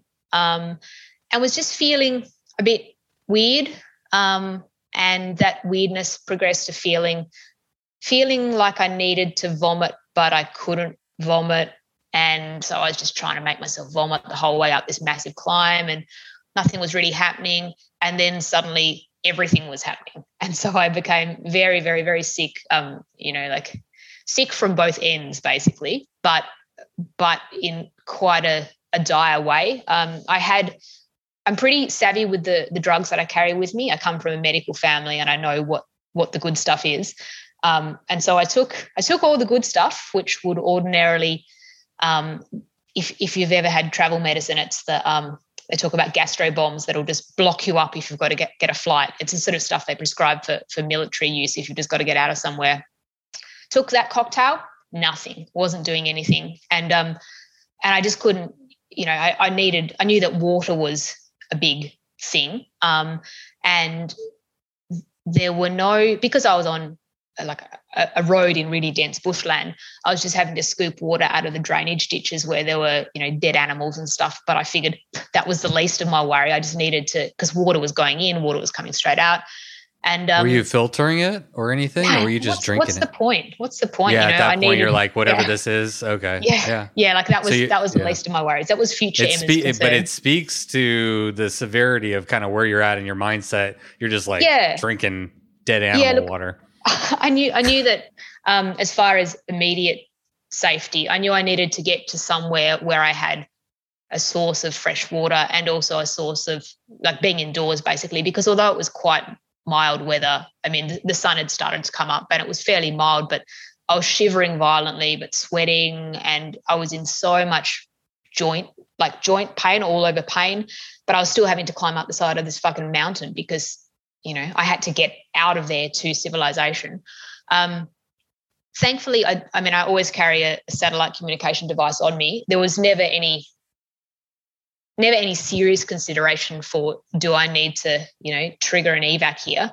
But I was very grateful to have that. And so I could at least send a message home and say, hey, I'm not sure if you're watching my dot, but I'm in a bit of strife and, don't call in the cavalry if I'm taking 5 hours to travel a K. But yeah, I basically I didn't know what had gone wrong. I was fatigued and I was pushing the limits, but also I'm so used to that with my body, and I wasn't pushing things any more than I've done, 100 times over. And I was just so sick and in so much pain. And I think I worked out I stopped about 130 times in a 11-kilometer stretch, which was downhill. I was rolling downhill by this stage. I'd got up the side of the mountain, was rolling downhill into this town settlement. And it was so grim. You don't need me to describe that. But I eventually got into this area and was able to sort out somewhere safe to hole up. And once I was horizontal and stationary, not moving, things started to subside after probably a couple of hours. They started to slow down. So I knew that I was going to be all right. But I think if I was having to keep traveling, keep moving, keep pedaling, maybe they wouldn't have slowed down. I don't know. But basically I just long story short is I just got terribly, terribly sick, gastro type sick. Not really sure what caused it. I came home and I got a heap of tests. I got, blood tests and, stool samples and all the nasty stuff, but they couldn't grow anything. I didn't even get sick from the ditch water with all the roadkill. So clearly your immune system is working. It's a little hit or miss, actually. But look, the main concern for me was I was really worried that something sinister had happened physiologically, and I couldn't, because I thought, sure, I could have had bad water a few days ago. I could have eaten something bad, but I'm pretty careful with what I eat. I couldn't figure out anything in particular that would be a culprit, but I know that stuff happens, common things are common. But what I was worried about was if something had gone wrong with, my organs, something had, triggered. But yeah, bloods were fine, and, they couldn't find anything wrong with me. They said, you're dehydrated, but you're healthy and cool, go do your thing. So I guess it was all's well that ends well. And so I terminated my, ride there, because I could have hung out for I would have had to have stayed a full 24 hours where I was before I felt comfortable going back into the middle of nowhere without that being a stupid idea. And for me, this is my home state. I've got nothing to prove. I can ride the route anytime I like. And, I only ride that route now to ride it the way I want to ride it. And, there'd been a bit of a speed bump there. And I'm grateful to have had that experience, because basically, my systems worked, my risk matrix went into action. And basically the way I think about anything I do with my riding is there's certain spares I do and don't carry. There's drugs I do and don't carry. My first aid is pretty pared back, but that's based on calculated risk. So I take based on informal risk assessments, I guess. And for me, the gastro stuff can be very, very serious if you can't keep water down, essentially. And that's why I carry good drugs for that. And that's my mitigation strategy. And the moment those drugs did nothing, for me, that was, no, this risk has become unacceptable and it's time to pull the pin. So, that's what I did. And if I had really needed to be pulled out of there, I had a communication device that I could have, deployed. And yeah, but it's every time shit goes wrong, I think it's a pretty important learning experience. And yeah, that's what it was for me. You recorded some videos that you posted to your Instagram stories that, like, when I watched them, were pretty scary. Like, I was very scared for you. You seemed worried. You were obviously you were recording this stuff in the midst of all this going on. I was actually curious, when did you record that? Was it when you finally got horizontal and... Yeah, I didn't. Okay. I wasn't recording stuff until I had got myself out of there. I was in no state to be, documenting. Oh, I feel like I'm dying. Look at me. It was only when I was safe. And yeah, I wasn't trying to achieve anything. I wasn't putting on any drama. I was really concerned. I was in a lot of pain, but I knew that I was going to be okay by that point. I wasn't so sure of that earlier. But it was, I've been pretty sick from that sort of stuff in my life. I've traveled a lot through Southeast Asia. I've been exposed to some pretty nasty stuff. And I know the difference between bad, food poisoning, bacterial, viral infections. Well, I can't say I know the difference because that's probably exactly what I had. But this was unlike anything I'd experienced. And I have been pretty sick from various, Southeast Asian superbugs and eating raw pig and all that sort of stuff. So for me to say that this is the worst, by far the worst, the most sick I've ever been of that type in my life is reasonably significant. And, I'm not a hero, but I'm fairly stoic when it comes to that sort of thing. I'm not a hero, but I play one on Instagram. No. What I mean by that is, I'm kidding. Yeah. I'm pretty stoic with that sort of thing. And you're analytical. You're taking assessment of what's going on. You're calculating the risk, that kind of thing. Like using your knowledge that you have. Well, I just also don't, like, I've got a pretty high pain threshold, and I'm not fussed about being violently ill. That conceptually it doesn't bother me. I know that, analytically, as long as you can keep some water down, everything passes. You don't die of starvation in 3 days. You don't die of having fever as long as you're keeping water down. But there was just a lot going on that, one, I couldn't explain it. Two, I couldn't stop it with medicine. And that's when it became scary for me, because the strategies that I had in place that would usually and have in the past always at least, facilitated subduing that sort of thing, were doing absolutely nothing. And that was very, very odd. That was unusual for medically, that was unusual for drugs to have had no effect. I spoke to a GP about it quite a bit. My sister's actually a doctor as well. Well, sorry, she is a doctor, and I spoke to her a bit. I'm not a medical doctor, anyone, so don't think that. But I spoke to her about some various things, because it kind of didn't add up for what you'd usually expect to happen. And what we kind of rationalized is that when you're doing ultra endurance sports and you're really pushing the limits, you get what's called ischemic gut, where basically your your circulation to your guts is reduced because it's going into your muscles and doing activity, and that can cause digestive issues because your food's not breaking down, because you don't have blood in your intestines. And for people like marathon runners, they can sometimes get big problems where they get death of sections of their gut because there's no blood supply. Now, there was nothing like that going on. And honestly, I just don't push it that hard. Like, I'm just happening along. But there's no question that your gut is, over a period of, a week and a half, starved of blood. And I wonder if I'd picked up a bacterial infection somewhere along the way, because, you're in the middle of the environment and there's stuff everywhere. I wonder if I'd picked something up and it had been festering away, colonizing my guts for a few days, and my body didn't detect it until I had quite a high load of this, bacterial colonization, because it seemed like it was such a sudden onset, so intense. And usually if you pick something up, you'll get sick within sort of 12, 18 hours. And I kind of wonder if it was like the alarm system and security lights were off in my guts, because there was just no blood going through there.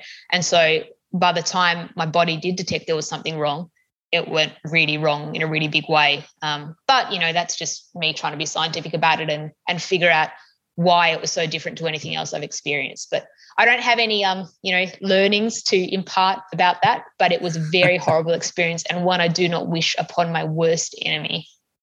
It looked rough, and I definitely felt empathetic for you. But how lucky am I that I was in Tassie, in my home state? So lucky. You're just like puking and shitting your brains out, and you're like, but at least I'm in Tassie and things are good. That's the perspective you need. Do you, I mean, my only thought would just be like, experiencing that while you're already fatigued and your maybe immune system is weaker because you're exhausted, and so maybe it like snuck up in that way. Yeah, look, it's really hard to know, and because no one, modern medicine doesn't look at people doing that sort of thing to their body as an example of how something will manifest, because it's such a niche thing.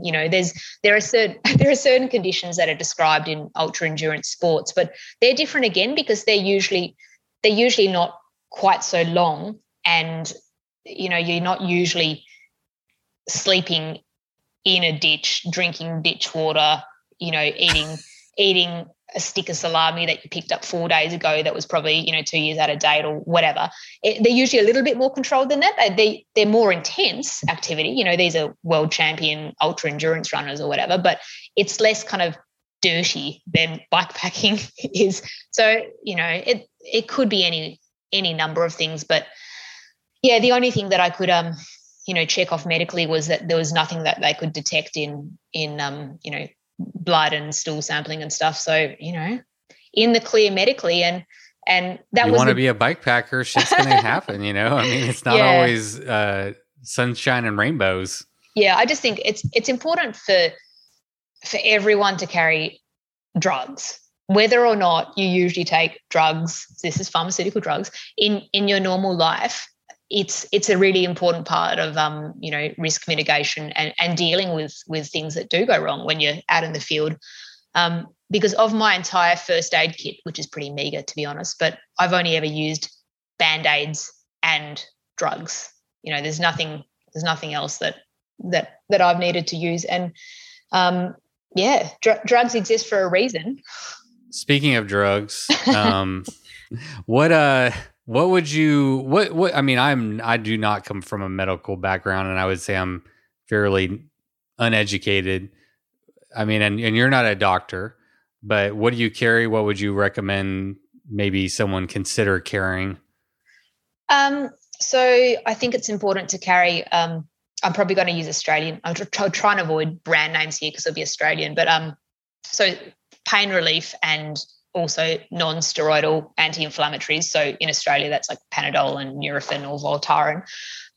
Because if you do that's not to make you feel better, but if you do have, a crash or something goes a bit wrong with your biomechanics, you want to try and control your pain and inflammation so that you can keep your body doing what it's meant to do on a bike if you're going to have to pedal a long way. But as far as other fun things, you've got to have some sort of anti-nausea, anti-gastro medication sold under all sorts of brand names. There's prescription or over-the-counter stuff, but generally the prescription stuff that you get from a travel doctor is pretty good because that's intended to deal with some fairly heavy stuff to just, get you on a plane and get out of there. Antibiotics, I think you're crazy to not carry oral antibiotics. So I carry two types. I carry a type for if I had some sort of, skin infection. Well, if I had a wound and it was a skin-based, something, because it's all very well to carry creams, but geez, if you have something that approaches blood poisoning, you want to treat that pretty quick. But also for the ladies out there, it's worth having an antibiotic that is to treat UTIs, urinary tract infections. I've never had one while I've been bike packing, but it's a perfect breeding ground for that sort of thing. And that can get really serious. You can go into kidney failure from a UTI, and you're crazy to not have strategies to mitigate that. But I don't carry anything else on top of that. Some of them are over the counter, some are prescription only, but you get it once and who cares if it's out of date? Most stuff's fine. Yeah. I mean, you're not going to carry probably a suture and, for stuff for like a broken bone or something. You're like more trying to treat like things that are going to be going on in your body. And it sounds like some scrapes and stuff along the way. But yeah, that kind of stuff. Yeah. We're going to talk about your elbow. Your elbow is definitely going to make the show. For me, I carry for my first aid kit. It's stuff that would allow me to continue riding because that's my main goal. If I've done something that is going to stop me riding, then I need to get pulled out of there. So whether that's phone a friend, get public transport, or if it's really bad, that's what your SOS is for. If you break your leg or you're bleeding out, you're not going to try and do your at-home sutures. You're going to put your you're going to put your tourniquet or your compression bandage on and SOS that. You don't actually live in the murder shanty. You can call somebody and go to a hospital. That's right. I'm not doing anything illegal. I'm not on the run. Yeah, she swears. The FBI is going to call me after this call, and we're going to find out the truth. So let's talk about your next fun adventure. We're running out of time. It goes by so fast.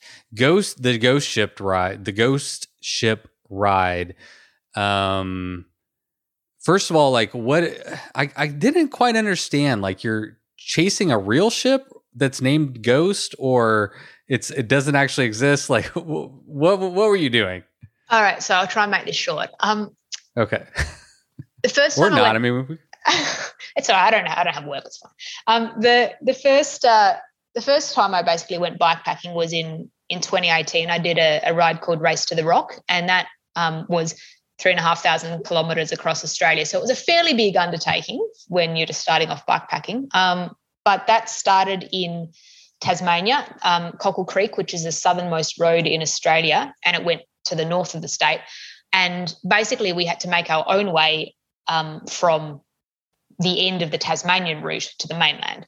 And back then it was held in September, and it was crazy weather, and it was all snowing, and it was pretty scary. And the whole concept of sleeping in the snow, given that I'd not slept outdoors and not used any of my gear and had just strapped it on a bike, it was pretty daunting. So I just rode the whole lot in one go, which was 510 kilometers. And for me, it was a 43-hour ride. I just rode nonstop because it was easier than the alternative. And you could get a plane or you could get a ferry. I have to stop you. You've heard the term, I just thought about this. You pack your fears. You've heard that before? Yeah. You took the opposite approach. You're like, I don't know anything about stopping or, all of that. So I'm going to just pack nothing and just go. Is that kind of the inverse approach? Yeah. I mean, what I do know how to do is pedal a bike. What I didn't then know how to do was manage my shit, sleep, dress appropriately and stuff. So I just made sure I had the right gear on the bike to not die. And the safest thing to do seemed to be to keep riding. So that's what I did back then. All right, continue. That was funny though. So yeah, we had the option of catching a plane which left at 6 a.m. or there was a boat that leaves at 7:30 p.m. Every day. And back in 2018, I arrived at about 1:30 in the morning. And so I'd missed that night's boat. I could have got on a plane, but for me, that trip, I wanted to do it my way. Although it was theoretically a race, I couldn't care less. So I waited till the following night to catch the boat because it just felt right for me to wheel my bike on and go. But I have since wondered whether knowing what I do now, which is how to sleep outdoors and, what the fuck I'm doing. I have learned how to manage some of your systems and stuff. And I've refined the gear that I carry, and I don't stop 100 times to change clothes. You basically wanted to pit like 2018 you versus 2022 you. It's basically right. You're basically. I want to do over. There's no I'm a lot slower and less speed fit on a bike, but I guess I'm also more used to just putting my body through that sort of stuff. So yeah, I was pitting myself against myself. So I only planned this, 3 days beforehand. I just took one day off work to make a long weekend of it, and put my bike on a bus and went down to the southernmost extent of the state and camped out overnight there. And I got going on this same route at exactly the same time, which was 6:22 a.m. Got rolling, and I just wanted to see if theoretically I could have made this boat to catch the ferry for that night sailing, which meant once I factored in the time it would take to get to the boat and the boarding time and all that sort of stuff, it meant that I had to do this ride in under 36 hours. It's like 9 hours faster? Or 7 hours? 7 hours. 7 hours. Yeah. Okay. And, granted, it was definitely much better weather. But 7 hours is I was no slouch back then on a bike. And yeah, so I just went for a bit of a cruise, did what I do. Some stuff happened along the way. Spoiler alert, I didn't make the ferry, but I was only about an hour behind. It was still in dock when I arrived, but the point was I would have missed the boarding and blah, blah, blah. But what was pretty cool is I wasn't destroyed by the end of it because my body's used to doing this sort of thing now. So I was like, oh yeah, cool. I've just been riding for 37 hours, but I'm fine. So, I went to bed, and then the plan was for me to actually ride home after that. But as I'm sure we'll touch on, I had a bit of a bingle along the way, and I needed to get checked out medically. So a bingle. I love the terminology. It's so good. It's so much fun to hear other way people communicate and use language. Let's definitely talk about it. You said on Instagram it was all going well until it wasn't, And while you're telling this story, what the fuck is a wombat? Really? Oh man. Yeah, I mean, I've heard of a wombat. I've heard that word before, but I don't know what a wombat is for sure. So Okay, so what happened? Uh, How tell it however you want to. I'll explain what a wombat is first. So a wombat is a cute, furry Australian animal. It's kind of like if you took a potato that weighed 40 kilos and you put tiny little legs on it. And so it was this big, fat, chunky, fluffy thing that just, cruises around on four legs. And they eat grass and stuff like that. But they're very solid. Like little cows, like very small cows. Tiny cows, yeah. They're tiny cows. They've actually got like bony plates in their arse, so they lay square poos because of the way their arse plates are structured. But their defense mechanism is they'll turn their arse towards you because they're so solid. So that's literally their defense. And so that plays into your story, maybe? Yeah, possibly. So nothing fucks with a wombat because I'm gonna Google it while you're talking. Oh, I could. All right, wombat. They're all right, very go cute. ahead. Yeah. Oh my gosh, quite adorable. Yeah, but they can also. Oh my gosh, it's like it's actually more like a little bear, like a little koala bear or something. Yeah. They can run 25 miles an hour. Yeah, so and they weigh that between 44 to 77 pounds. Okay. Wow. All right. Now we know what a wombat is. Yeah, Great. good. So yeah, we've got a heap of wildlife in Tasmania, and riding through the night in Tassie is by far the most dangerous thing I do with riding is avoiding wildlife because, there is just so much. Anyway, so I was especially like at night in the evening time and stuff, a lot more active. And is that Yeah, I think probably unless you live in an area with a lot of wildlife, just people won't fathom what it's like. But so to put it in perspective, this particular night, I'll get to the story in a second, but this particular night, throughout the night, I run non-dynamo lights and I keep them quite dim. So I'm just looking at the road immediately ahead of me. So I don't see a lot of what's going on outside that vision, but I never wear headphones at night so I can listen to wildlife. I saw over 100 wombats, probably about 2,000 wallabies, kangaroos, and probably about 5,000 possums. And I'm not being hyperbolic. Anyone who lives in a wildlife area would know that when the wildlife goes, there's some nights where you just get a phenomenal density of wildlife out and about just cruising. Don't know why, but yeah. Full moon? It wasn't though. It was just, maybe it was a mild night. I don't know, Yeah, it could be temperature related Yeah, but or if it was hot during the day, they might be more active at night. I mean, there's all kinds of things, but I mean, those are the kinds of things that like as an outdoors person, I try to think about and just kind of like, I don't always have answers, but I enjoy trying to understand like what's going on around you, I guess. Yeah, for sure. But You're like, I totally, yeah. It sounds, what you're describing sounds absolutely, like honestly, like super cool and interesting, but also pretty crazy. Like, because kangaroos are big animals, and you said like 2,000. Yeah.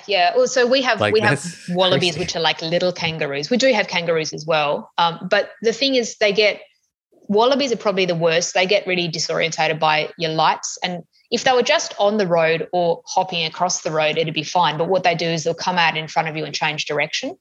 So that brings me to the wombat story. I was about 200 Ks in. It was still daylight, but it was, coming on dusk.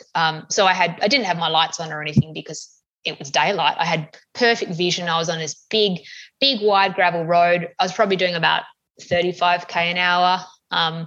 And this wombat comes charging out from the side of the road. And usually they're not on the run. Usually it'll just be sort of, screwing around on the side of the road. Saw it coming, no problems, no chance of stopping, but I went to go behind it, no issues. And then he's done the skid and the 180 and come straight back in front of me. And there was nowhere I could go. I've just hit this, 40-kilo potato at, 30 Ks an hour, gone over the bars. The bike's just, done a somersault. Thankfully, I wasn't on a really steep rocky slope. I was on a gravel road, but the bike's just landed upside down. Mountain bikes are pretty good with dealing with that sort of thing, but everything twisted. I had TT bars on. I had full gear on because although I wasn't planning on sleeping, I was, emulating 2018. And so just all my bits and pieces twisted, my front wheel twisted, stem bolts, everything. But I came down pretty hard on my, but the left-hand side of my body. So I had this big hematoma on my hip, right-hand side of my body, big hematoma on my hip, and I split my elbow open. And I was fine. I was like, oh, okay, cool. Been here, done that before. And I was a bit of blood, but I just referenced the other part of the conversation where you talked about your high threshold for pain. So I just pulled on arm and leg warmers to cover up the exposed flesh and, keep the worst of the dust out. I gave it a bit of a squirt with my water bottle and carried on, no big deal. But later that night, it's around midnight, I noticed that I was bleeding through my puffer jacket. It was still coming out of my elbow.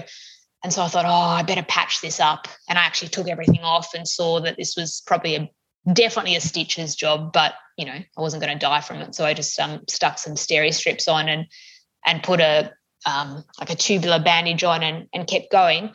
But then all the next... Now, steri strip, that's like a clear Band-Aid kind of thing? What is that exactly? Because I thought that might be something else you should recommend to people to carry, it sounds like.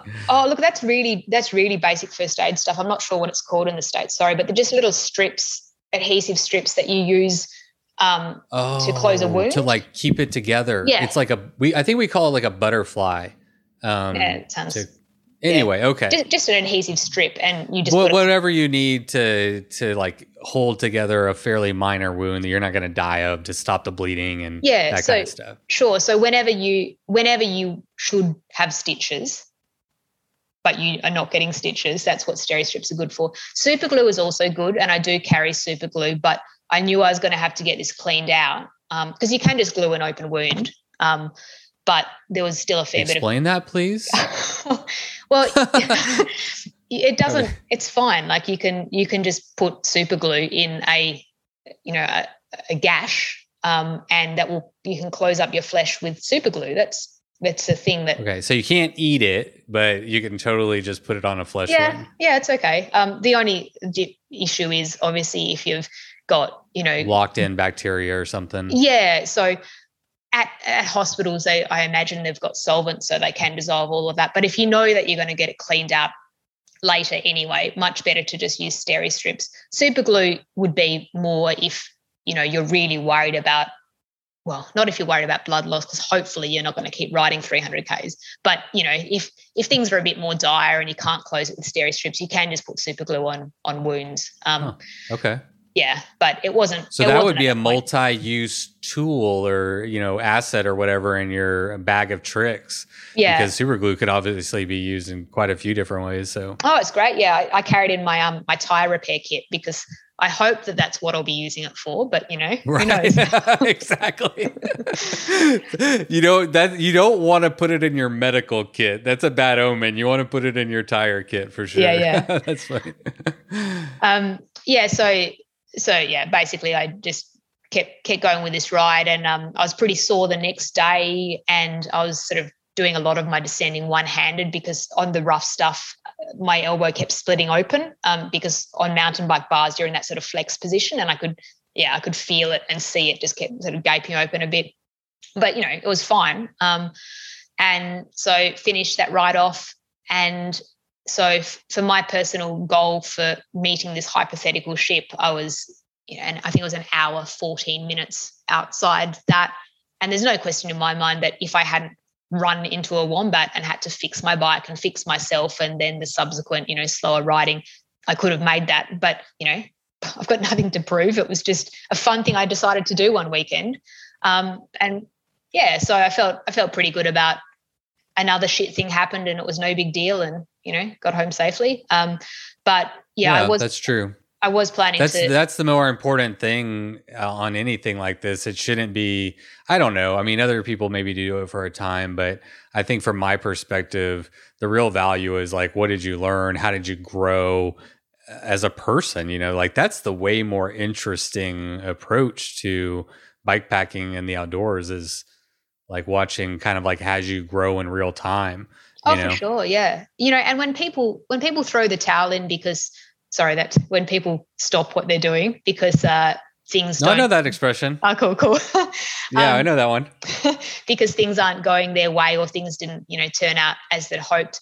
I think you're really you're losing a really great opportunity to learn and grow and adapt to situations there because I guess it's a bit of a metaphor for life. Stuff doesn't always go your way, and if you quit every time stuff doesn't turn out how you were expecting, then you're never going to learn. You're never going to adapt as a person, and so just deal with things when they go wrong, and learn for next time. And if that means changing your first aid kit, or having better lights if you hit something at night because you had poor lighting, or I don't know, learning to bunny hop wombats. Knowing that the other aspect is the mental knowledge of like, okay, I'm tough enough to do that. Or, all of them, even when you were sick, yes, it was a shitty situation, pun intended, but thank you. But, you can like walk away from that and say, okay, but I can be proud of the fact or acknowledge the fact that I was able to, work my way through that problem. And that's what you did. You worked your way through the problem, you solved that problem, and now you kind of have that in your piggy bank, and you're like, okay, I have that experience, and unfortunate if I came across it again, you kind of know you're more prepared. Like all those things are the fun part to me is like you're learning. It's such a dynamic thing that you're like learning all the maybe like technical aspects of having to fix your bike on the trail, or how to camp, or how to, ride better. And then also like all the, mental and emotional things that you're also going through. It's quite dynamic. Oh, absolutely. Yeah. And I think that's why it's such a great activity. If you have a really short attention span, you find it difficult to focus because there's so much going on. It's awesome. I think that's an excellent point. Okay, so one thing on your Magic Ferry boat ride, you say you keep calling it a theoretical boat. So whenever you did it this year, there wasn't actually a boat you could get on, but you were just trying to adhere by the time or the. Well, there was a boat. I mean, the same boat was there. There was a boat, but I didn't plan to get on that and then ride to Uluru like I did in 2018. Oh, okay. What was your plan instead? To ride home or drive home? Yeah, I was just taking a 4-day weekend. Yeah. Okay, cool. Yeah, that's fun. But yeah, I didn't end up. I knew that I was going to have to get this wound cleaned out, and I was in a place called Devonport, which is a pretty rough corner of the world, and there's one after hours hospital, but I knew it was going to be probably Saturday night, pretty rough going, waiting in emergency there, given that I'd not slept. So I just decided, I'm just going to make my way home the next day and just go to a medical centre at home and get it all cleaned out. And by that stage, it was too late to stitch it anyway because, I'd left it 2 days before I came in. I mean, it's your freaking elbow. Yeah. Who cares? Yeah, it's fine. Yeah, they gave me antibiotics, but I was like, nah, no one's got time for that. Plus, I mean, what it does to your gut microbiome, obviously stay away from that if you can. Yeah, well, I'm all for growing all the best, flora, and I'm all for being more resilient through not treating things. If you can, yeah. If it's not going to kill you and it makes you stronger, yeah, for sure. I don't know. Okay, and then I'm trying to wrap this up. That's all right. I'll just send a text to my boss if I'm going to be late. I'm not going to get fired. 6 days later, you did another thing. So you're, fresh off this adventure that had a little mishap. And certainly you couldn't be like super fresh, but is that right? About 6 days later? Yeah. Like these days, my body's so used to the stupid shit that I do to it. Even if I do an all out, balls to the wall effort, not sleeping, it only takes about sort of 36 hours before I'm pretty much back to normal. I'm not going to go set crit records, but I'm not going to do that anyway. So, but your approach to cycling, I know from following you in the last, it was more like the slow and steady, just go, not like super Like you don't stop essentially, other people. It's not a strategy. It's just the way my physiology works. Like I'm not just who you are. Yeah, I'm not fast and I'm not explosive and I don't need to stop. So I don't. And I think if I were so guys and girls who are very fast, dynamic riders, they tend to have to rest for longer. And so there are people who devise some of the, pro bikepacking races do have different strategies around sleep and speed. For me, it's not a strategy. It's just I do the best I can, which happens to be not being particularly fast and not stopping very much. And it's kind of cool because it's a real leveler. I can be a lot slower than people I'm riding around, and my speed over ground over many days is actually not very different because of the brake thing, and that's just a cool thing. But so I went over to the mainland, the Big Island, the next weekend. There was a mystery event from a mystery organizer who I actually know, but we won't mention that. A new bikepacking race called Garryword Wonderland, which is in the Grampians region, which is a beautiful part of Victoria, all through National Park. It was quite a short route. It was only 370 kilometres. I didn't do any research about it. I just knew it was an off-road route. Would be heaps of fun, beautiful area. So I just rocked up with my bike and caught a few, planes, trains, etc. to get there, and did all my my route preparation study on the train, and rode this. I guess it's a race. We're all tracking, riding as fast as we possibly could, and that was a bloody hard race. It was gnarly, like proper mountain bike terrain, which was awesome. But mostly off-road races are a mix of, there's some gnarly bits, there's some seal bits, there's gravel roads, but this was the sort of terrain where I would have much rather having, my dual suspension slacker mountain bike, and I could have got away with that because I wasn't having to carry bags anyway because of the length of it. But yeah, it was awesome because was that a lack of preparation of going in, like not having the right bike? No, I only ever ride my one bike. Little Rocket. Yeah, Little Rocket. Yeah, is that right? Always.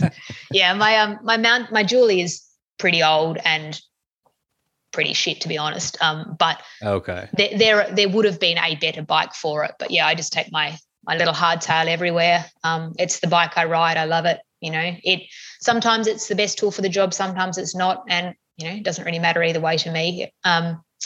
But yeah. So this was a very. I don't care about having a bike that's like good at I don't know. I'd rather have a bike that it might not always be the right tool, but I just hop on it.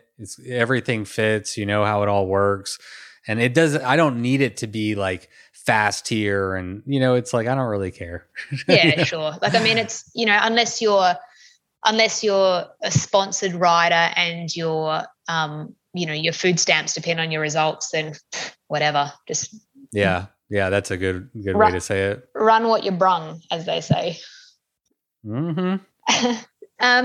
So this was a very, very low-key event that only sort of popped up on Instagram about 4 weeks prior, and it was just a sort of a word of mouth thing. Anyone could turn up, anyone could do it, but there wasn't a lot of information about it, and of course it was free, and that's what I love about bikepacking events, races, when it's just, something that appears somewhere.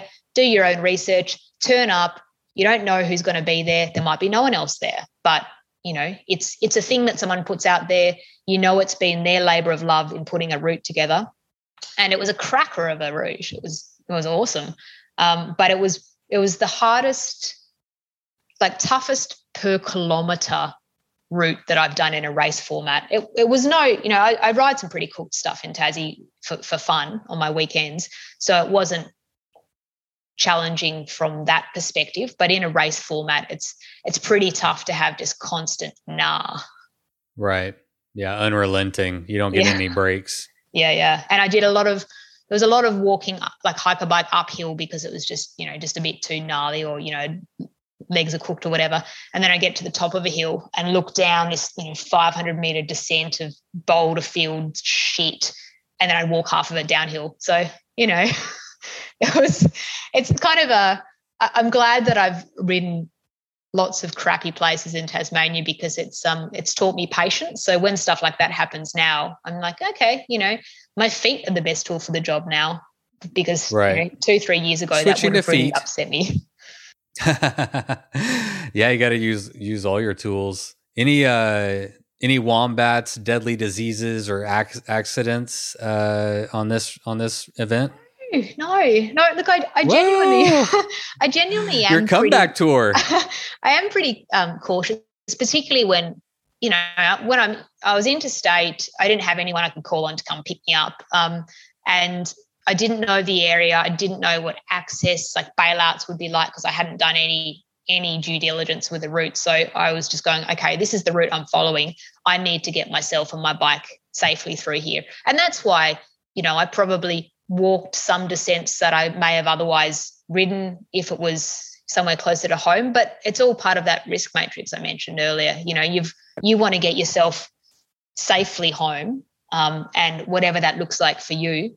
Like, I'm sure that there were some guys with very good technical skills who are riding, who I have no doubt were riding all the stuff that I was walking, but it's none of my business what anyone else is doing. I just need to do the stuff that keeps me safe. Yeah. So it's fucking solo self-supported. It doesn't matter what anybody else is doing, that's the whole thing. It is solo. It's like your own journey, I think, Yeah. But what I did notice is, so it was a full moon. It was absolutely amazing because I was turning my lights off whenever I could and just because I was a bit upset to be missing some of the amazing scenery. I had a bit of a think before I took off as to whether I wanted to stop all night and be able to see the whole thing and experience the whole area, because I knew it would be amazing. But I thought, look, treat this as a taster and I can always come back if I want to. But yeah, with this full moon riding, I could switch off my lights and I could actually see, these mountain ranges around me, and it was very cool.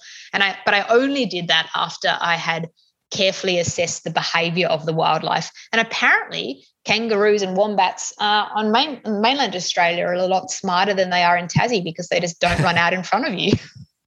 Probably used to more people maybe. And so they've maybe, I don't know. They're also just smarter. Yeah, probably. Everything's a little bit slow in Tassie, so it's probably it. Oh, that's funny, especially if you apply it to yourself and your race strategy, or not your race. It's not a strategy; it's just who you are. We covered this. So, where did your non-race strategy end up, or where did it finish you in this race? I think from watching your dots, I know, but yeah. So I finished up third in this race event. There were three of us who were actually four of us who were not too far off the pace of each other, and then the front guy really stretched his legs on the. I won't lay that away. There was a guy with very good technical skills who stretched his legs towards the end there. But there were a few of us who were closely matched. There weren't a lot of people riding, and most. I think there was 14. Yeah, and most people were on the map. Most people didn't finish, that they cut the route in half, or they bailed out early because it was a lot tougher than they were expecting, and they maybe didn't have the time available. But yeah, for me, it's never a results driven thing. It's just, if I've ridden the ride the way I've wanted it to ride it for me, and I did for this, and I was stoked. I rode through the night. I had a 4-minute dirt nap just before sunrise. And otherwise I felt strong the whole way, did the best I could. That happened to put me in third. But just got back on a train the next day and got a flight home, and came back to Tassie. So everyone else was a Victorian. There was one person who'd come from interstate, but they drove. So it's always logistically a lot trickier for me traveling from Tasmania for any mainland events, because I am having to get on a plane. But, if I want to be able to get out there and see this stuff, that's just what I've got to do. But for a lot of mainlanders, they think it's crazy that you would fly and bus and train just to ride for 26 hours. But, I think if COVID's taught us anything, it's important to make the most of every fucking opportunity that comes your way. So I didn't have anything on that weekend, so why not? Yeah. No, I love that approach. Maybe a better metric is not the place that you got, but you have, and I think we've kind of painted a picture that you're like super accident prone, but I mean, there's quite a few things that you've done previous to this recent batch of like misfortunes. And, each of them have been different. It's not like you're always falling off your bike or anything. But what I thought was maybe neat is, I don't know, how did you feel about, I don't know, just a good clean ride? You know what I'm saying? Just like, you're like, okay, I've had some adversity, but it feels good to just kind of like have a nice clean ride and like have your body function and all those kinds of things. Yeah, look, I mean, I guess that is definitely the norm for me. My body is usually fine and I'm usually not crashing. But it was nice that I could, 1 week after having a decent mishap, I could just get back on and ride for 26 hours as fast as I could on a tough course. And my body was like, oh yeah, cool, this is what we do. And yeah, I think it's always nice when you bounce back from something with no ill effects, and it's just another positive indication that your body's just conceded that you do stupid shit to it, and that's just what we do. So that was nice. All right, last question. So my race that I host is going to be the weekend. Well, it's like 5 days from now or 6 days from now, so it's coming up. I don't think that you're the type of person that tells anybody what to do, but do you have any like tips or tricks or advice for people that you've learned over the years of like how to approach, an event? Because the neat thing about these events, races, whatever, is that everybody is pushing themselves at whatever level and whatever journey that they're on, right? Like might be someone's first time, or someone might be trying to go through the night without sleep, I would say that the most important thing is be knowing your food and water requirements. That can be, how much water you need, how much food you need for any given period of time, but also making sure you know what food works for you, like is actually effective in providing energy, and what food you'll be prepared to eat even if you're feeling really crappy. If you're really, really fatigued, your guts are a bit upset or whatever, you need food that you can just keep shoveling in, because ultimately food and water is all you need to keep pedaling a bike. And it's not about having the skills or the mental fortitude or anything like that. It's just, your body is just like a vehicle where you're pouring diesel in. You just need food and water. And I'm very lucky that I can just sort of treat my body like a garbage bin basically and shovel in whatever. But also, which for me is Cliff Bars and hot cross buns from the supermarket, by the way. But everyone's different. Some people hot cross bun Instagram video that you shared made me laugh my ass off. It's pretty accurate for when I prepare food. It's like, oh yeah, here's a hot cross bun. Here's 4 kilos of butter. Yep, we're good. That I don't like laugh out loud too often, but I'm like alone in my home and I'm just, because it was unexpected. It got me good chuckle. But yeah, look, that's for me, I think that's by far the most important thing, because that's what will allow you to keep going. So no matter what your strategy is, like you might not want to keep going. You might want to have short days and rest heaps and really, lap up the experience riding it that way. And that's great. But either way, you need food and you need water, and you need stuff that works for you. And what works for me as far as fueling definitely won't work for most people. But, that's what works for them. Like there's people who have, tuna and beans, and then they'll have some crisps, and then they need to have some chocolate. They have a 3-course meal. And for me, that's just like, oh, fuck, that's a waste of time. Like I don't need that.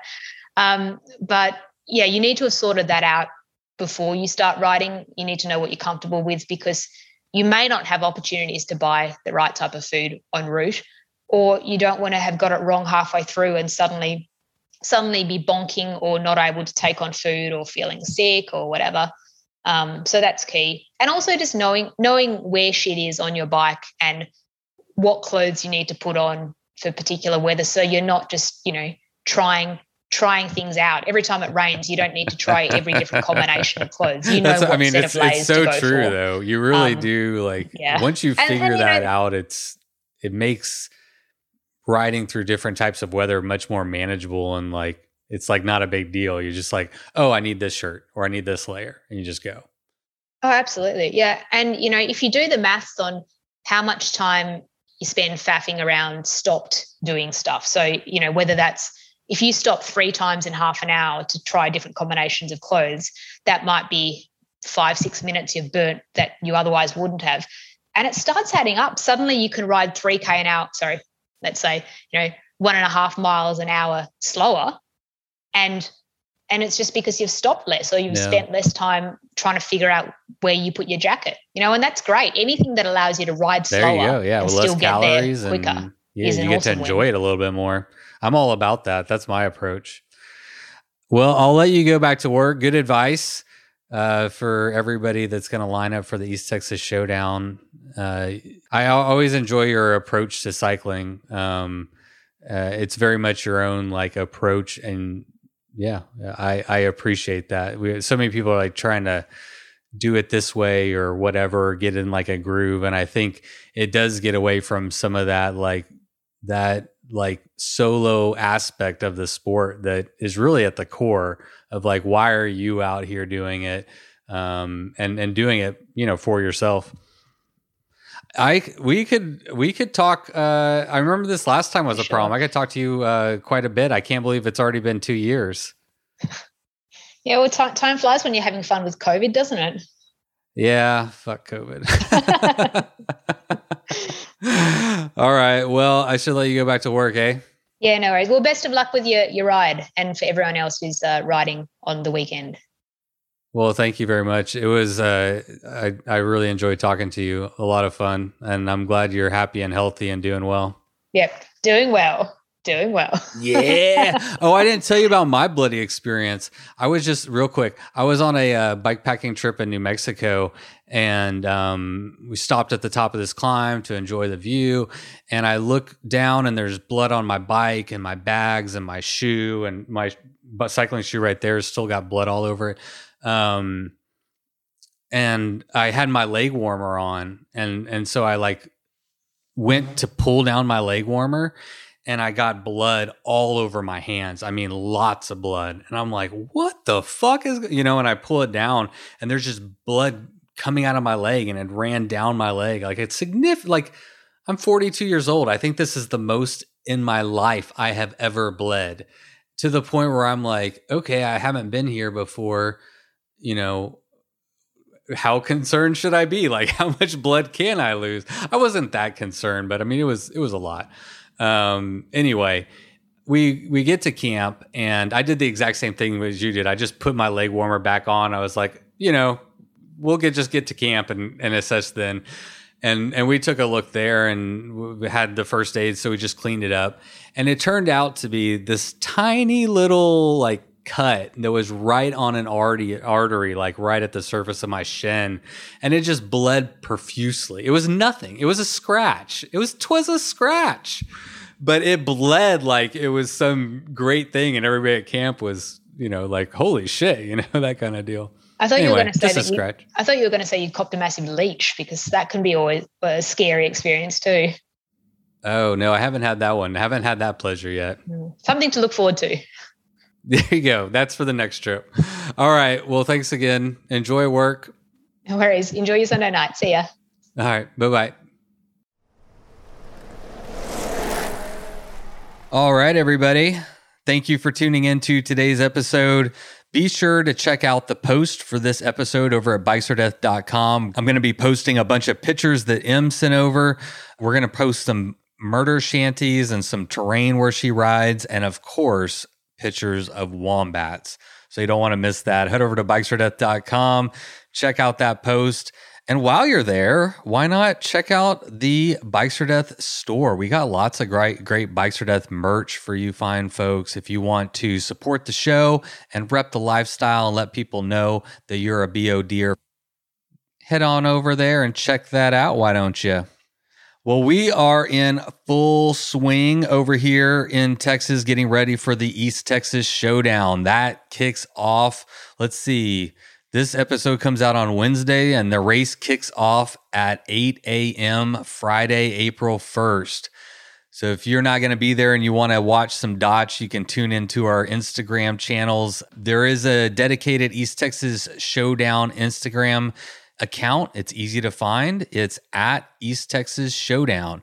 And we are going to be posting a lot. We're going to try to be content heavy this year, really allow dot watchers to follow along, join in the journey, the party, the fun, and the revelry. If you don't have Instagram and you're still living in the Stone Ages, you can go directly to trackleaders.com, and there's a list of all the dot watching opportunities there, and you'll find East Texas Showdown. Of course, if you're archaic and you don't have the internet, then you just have to come to the Bullet Grill and hang out with us. All right, well, we're going to go in and wrap this one up, get it in the can, because I got lots to do to get ready for 100 racers to be showing up in East Texas in just a couple of days. So I got to get my booty busy. Oh, one thing that I should mention real quick is that we are going to try to do something unique this year with the East Texas Showdown. We're going to make rider call-ins available. So riders during their ride, their race, they will be able to call into a voicemail system, leave a voicemail, and then we are going to try to publish a daily recap every single day at 7 p.m. Central Time. So the idea there is that, if you want to follow along every day, you can tune in, and we're going to, we're going to see how it goes, but we're going to have everybody give their name, their location on the route, and whatever's on their mind. And then hopefully through that, we'll be able to kind of follow along on their journeys. And it'll just be one more piece of the puzzle, whether it's dot watching or seeing the pictures and videos on social media. And now we're going to do the podcast as well. So lots of good content coming your way this weekend.